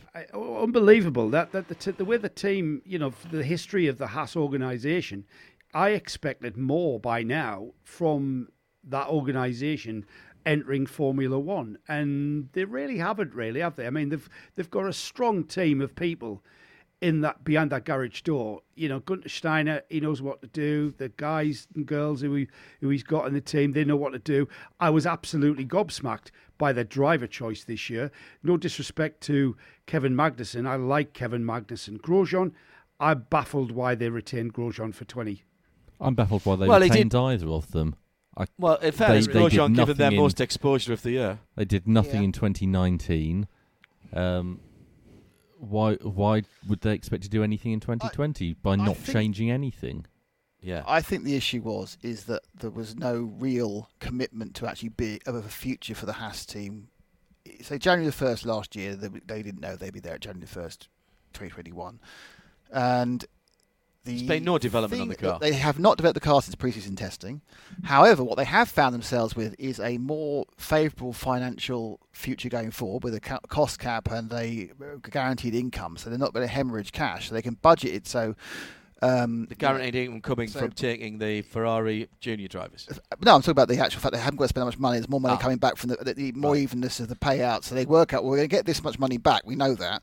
Okay, so I know Gene no longer has to write a never-ending check to run this. So now he thinks, oh, it's a franchise. I can flog it to someone. So what they've done is they trod water last year with consistency between the two drivers, Magnussen, and then this year they've kicked consistency into touch and gone, hello, there's check A from Ferrari for Mick Schumacher and big check B from Nikita Mazepin, who we'd also quite like. Daddy, could you actually, Daddy might possibly buy our franchise, if we can get past the social media issues. And that's what they got. And effectively, it's just become a financial model. If you don't develop a car at all, you're going to go backwards through the season. You're going to get left behind, aren't you? You're going to get left behind. That's the pace of Formula One. For me, they're the most entertaining team behind the scenes. You only have to watch the Netflix documentary. I look forward to seeing the 2020 documentary. My saying is there's a soap opera behind every garage door.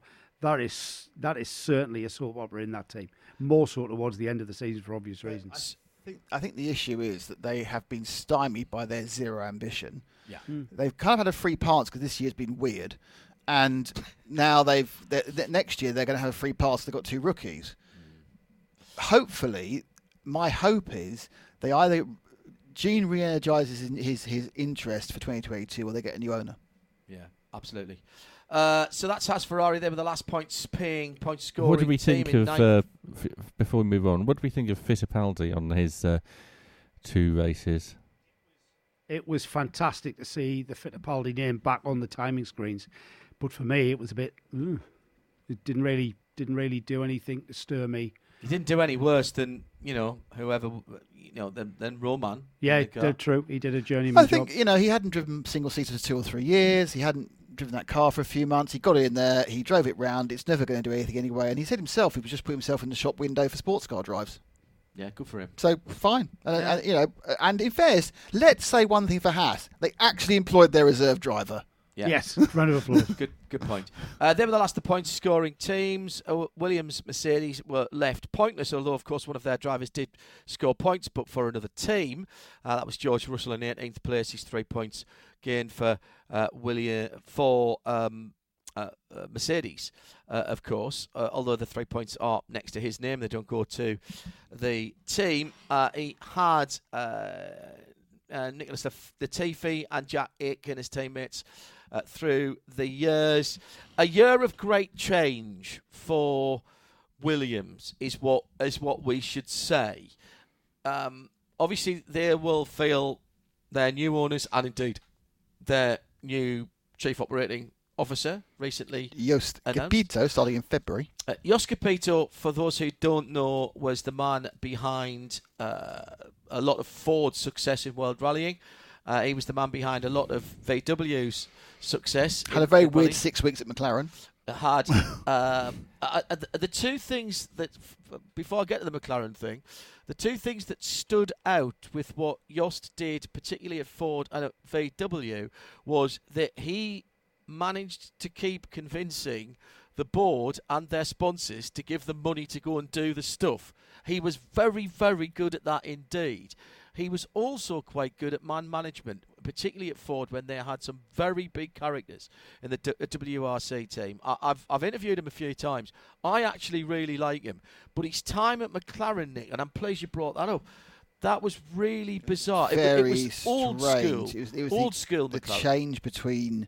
Did he come in to replace Boullier? It was a really weird situation where he was in and he was out with the reshuffle when Ron left. It was like he was there for so little time, and I don't think it had anything to do with him. I think he just wasn't from the new broom. Effectively, he was an old brush head, and the new broom wasn't interested. But I think it's an interesting move. It is, the most seismic year in Williams history since they've started Williams Grand Prix engineering in 1976 in that new version when they split from Wolf, because of course Frank and Claire and the rest of the family have parted company with the team back in about the 2nd or 3rd Grand Prix.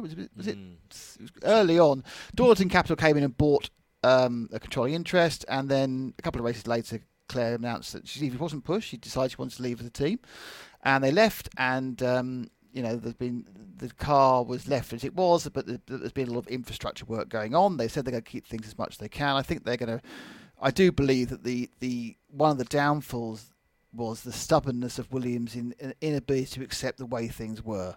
And the way things are is you don't do your own gearbox. The way things are is you do buy the listed parts from someone else. You don't build it all yourself, because actually you can't do it any better than Mercedes, even using Mercedes engine. It may have happened. Even Racing Point realised that. Yeah, but to an extreme. But let's and I'm sure, but obviously the McLaren isn't going to look like a Mercedes or a Racing Point. But the point is, sometimes you're spending money for pointless reasons. Yeah, but the point about the Racing Point, and it's a point you've made, plenty of points there, very well. With Williams, Racing Point realised that if they were going to use the Mercedes engine and the Mercedes gearbox, and therefore you were using the suspension and the rear end, yeah, 50, the suspension pickup points at the back. There was no. What is the Mercedes? It's not a high rear car. So what's the point of trying to make your version don't of forget it a that high Williams rear car? weren't doing that. They were just using the engine and the hybrid system. Everything else they Correct. did with themselves. And it was, for a company that's not flowing in cash, it was basically they were writing a very slow suicide note because based on stubbornness. Well, that stubbornness is gone now. Hopefully, there'll be pragmatism from the new owners, and it sounds like they're going about the right way. But it's a long, long way back. Sure. The new owners, James Matthews, who has got a background in racing, albeit quite a while ago. He was raced in British Formula 3. I know him from karting back in the early 90s. Formula Renault champion in 1994. Say again? Formula Renault champion in 1994. Absolutely, yeah. I knew him. He was teammate to Ralph Furman for Terry Fulton in karts back in 1990. He had a great mechanic at that time as well. Is that when you were Spanner and Fulton? Yes, I was. Great mechanic. So are we expecting to hear you become team manager sometime soon at Williams? I need to make that call. We have lost connection for about the last 25 years. He'll be on LinkedIn. Remember me? Got to be. I'll speak to his wife. I know Pippa quite well. Or at least, was that a dream? Might have been. That's always a worrying state when you say that, Joe. How well do you know her? My point is that the new owners are not seeing it just as a financial investment. Well, he understands racing, and he understands the concept of what's needed to be competitive.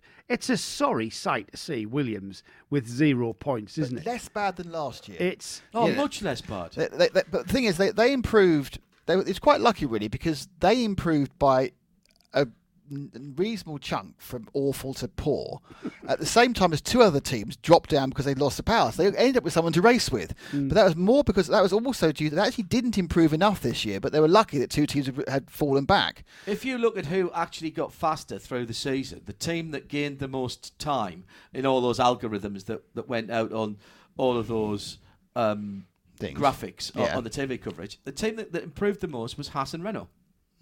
And though in actual real, I think if you only count one car, Red Bull probably, because they sorted a lot of their problems out. But it doesn't matter because Williams had, the other thing I need to say about Williams have by far the worst driver on the grid. Nicholas Latifi has proven what I suspected he is just a millionaire's son. He may have lucked into a couple of F2 wins. He's not the grade. He shouldn't be there. He will be there for money. Hopefully, at the end of this year, they can out him and get someone who's got some talent. Because they're going to lose George, who, as we found out in the Sakhir Grand Prix, is the real deal, much as we thought he would be. And more importantly, he is the real deal for Mercedes moving forward because Ocon shot himself in the foot this year. And he's managed by Toto. Well, I mean... that was always going to be the deal, though, wasn't it? George Russell was always going to move eventually into Mercedes. Not if Ocon had been really good. I thought he was going to be. I want to see Bottas and Albon at Williams. Do you know what? If they build a decent car, that'll be a decent team. Yeah. I'm not joking. I'm not. I really rate Albon. I think he's been dealt a crappy set of cards, and I think we haven't seen the potential from that young man. But the interesting thing is, what about Jack Aitken out of those three? I thought he did a sensible job when he came in. He made a couple of mistakes. Yeah, but I mean, Aitken is chuffed a bit to his reserve driver and has actually got him to start. He's not on anyone's list for a drive moving forward, but he's done that. He can always say he was an F1 driver forever, like Tiff Needell, one start, I'm an F1 driver forever. But his career needs to go into one of these, hopefully, multitudinous opportunities in work sports car racing. Up until last year, Aitken was on the Renault driver's plan, and they dumped him, and he went to Williams. Would he have been better off moving out of Formula One then? And obviously, he has now started a Grand Prix, but he didn't know that was going to happen at the start of the year. But it's the dream for everyone, isn't it? It's the dream, and he's followed that dream. And you know what? I'm really chuffed for him because he's a nice guy. He's not a guy who's going to get a career in F1. He's got the start. He's got that T-shirt ticked. He's worked so hard for it, and his family and friends have paid so much money for it in the past. Now he needs to go and be a professional racing driver somewhere else and start earning some money out of it. I mean, we've just been talking about karting and how it's £150,000 to go and do a season with a top team in a national championship in the UK at aged 8 in a cadet class, where, by the way, you can't do anything with the engine. It's a sealed engine. I mean, that 150 grand for a Cadet is just bonkers. Sorry. No. I know. Joe and I were trying to explain it to you. And in fairness, Paul Di Resta has mentioned that over the season as well, and Anthony Davidson. I think probably mainly to put their children off asking. Well, certainly Paul. He doesn't like buy a coffee. And Kimi Raikkonen said it as well. He said during the season that he was looking at how much kids were paying for karting and couldn't believe that one season of karting now is more than he spent on his entire junior career. Yeah, absolutely. And that's what Nick's talking about with Jack Aitken, about, earning a living rather than just throwing money into a bottomless pit of forever. It seems to be right. We've been through all the teams. We've been through all the drivers. I'm sure you'll have your own ideas about them. I think we know what everybody's going to say about the next questions. Driver of the year, Nick? Lewis Hamilton by a massive margin. Joe? I've got to agree with Nick. Lewis Hamilton for me, but I'd like a special mention for George Russell, who's just proved that even the guys at the back are trying absolutely just as hard. Yeah, are absolutely. In fact, sometimes they're trying harder. Are asterisk hot. Yeah. Just 3 asterisks. I meant 4. Okay. Yes. Spelling's never been your strong point, has it? Spelling and arithmetic, never good. Never good. Tim, driver of the year, Lewis Hamilton as well? I want to ask driver of the year excluding Hamilton. And for me, that's Pierre Gasly. Oh, okay. I don't want to say this, but because for various reasons, but it was Max Verstappen. Yeah, I have to agree with Nick because Max Verstappen has kept the pressure on. He's kept the pressure on, and just, any slip, he's been there. I just wish that Max would have a less, would lose the yes men, be more questioned, and grow up. Mine is Perez, by the way, because he's done it against the odds. He's not the favoured son in that team, literally, and he put a pretty good season together to finish 4th. Yes, there's all kind of reasons, as we discussed, but I think Perez. It's not bad. I agree with Tim. Very good choice, Tim. Gasly is absolutely Perez for me is not a great racing driver. I'll tell you why I'll tell you why I'm prepared to bang Checo's drum is because his career, he was very shabbily treated at McLaren. Yeah, the chance came too soon. And that could have ended his career. Yeah, he went to a situation which was pretty toxic in the team itself. McLaren at that period was, once Lewis had left, was about to go down on one of the heaviest downward spirals in motor racing history. The thing I love about Perez, doesn't matter where he starts on the grid, there's always a chance of a podium. Oh, he improves. Absolutely. He is obviously of his time because his major talent is tyre whispering. Yeah. Which wasn't needed until the Pirelli era. So, but we're in the Pirelli era, so he's the driver of his time, and that'll make him a very good sports car driver as well. All of the drivers would be very good sports car drivers, I think, and and then we wouldn't have to talk about Formula One. We'd be talking about Le Mans instead. But Nick and I love talking about Formula One. Ah, right. Well, we'll be talking about it in 2021 as well, whenever the season gets underway. Can I just say one thing? Yeah. And I want to say. Genuinely congratulations to FOM F1 for getting the season away. 17 races, I agree. companies. And beyond that, Nick, it wasn't just the fact that they got that off. I think I said this with Jeremy and Shea. I think motorsport generally have done a pretty good job. Formula One in particular, because there's been more travelling to more places from them, and the incidence of contamination where the protocols have to come in has been handled swiftly, smoothly, and whether it was Hülkenberg jumping in Germany or Lewis not being able to drive in Bahrain, I think all of motorsport's done very well, and I think Formula One, Joe's done particularly well. And remember that in the break between March, when the world went into lockdown, a lot of these organisations stepped up and used their engineering innovation and their resources to help the cause, and that has got to be commended massively. And a lot of people from the sport, like Ron Dennis, spent a lot of his own money making sure that that frontline workers here in the UK had food to eat. Thank you to Tim Gray, our executive producer, to Joe Bradley, who joined us on this FIA Formula 1 2020 review. Of course, to our Formula 1 correspondent, Nick Damon. Bye. I'm John Hindhaugh. Thanks for joining us. Have a great holiday period and a fabulous racing, hopefully, 2021. Bye-bye. This programme is a Radio Show Limited production. Tell your friends there's more at radiolemans.com.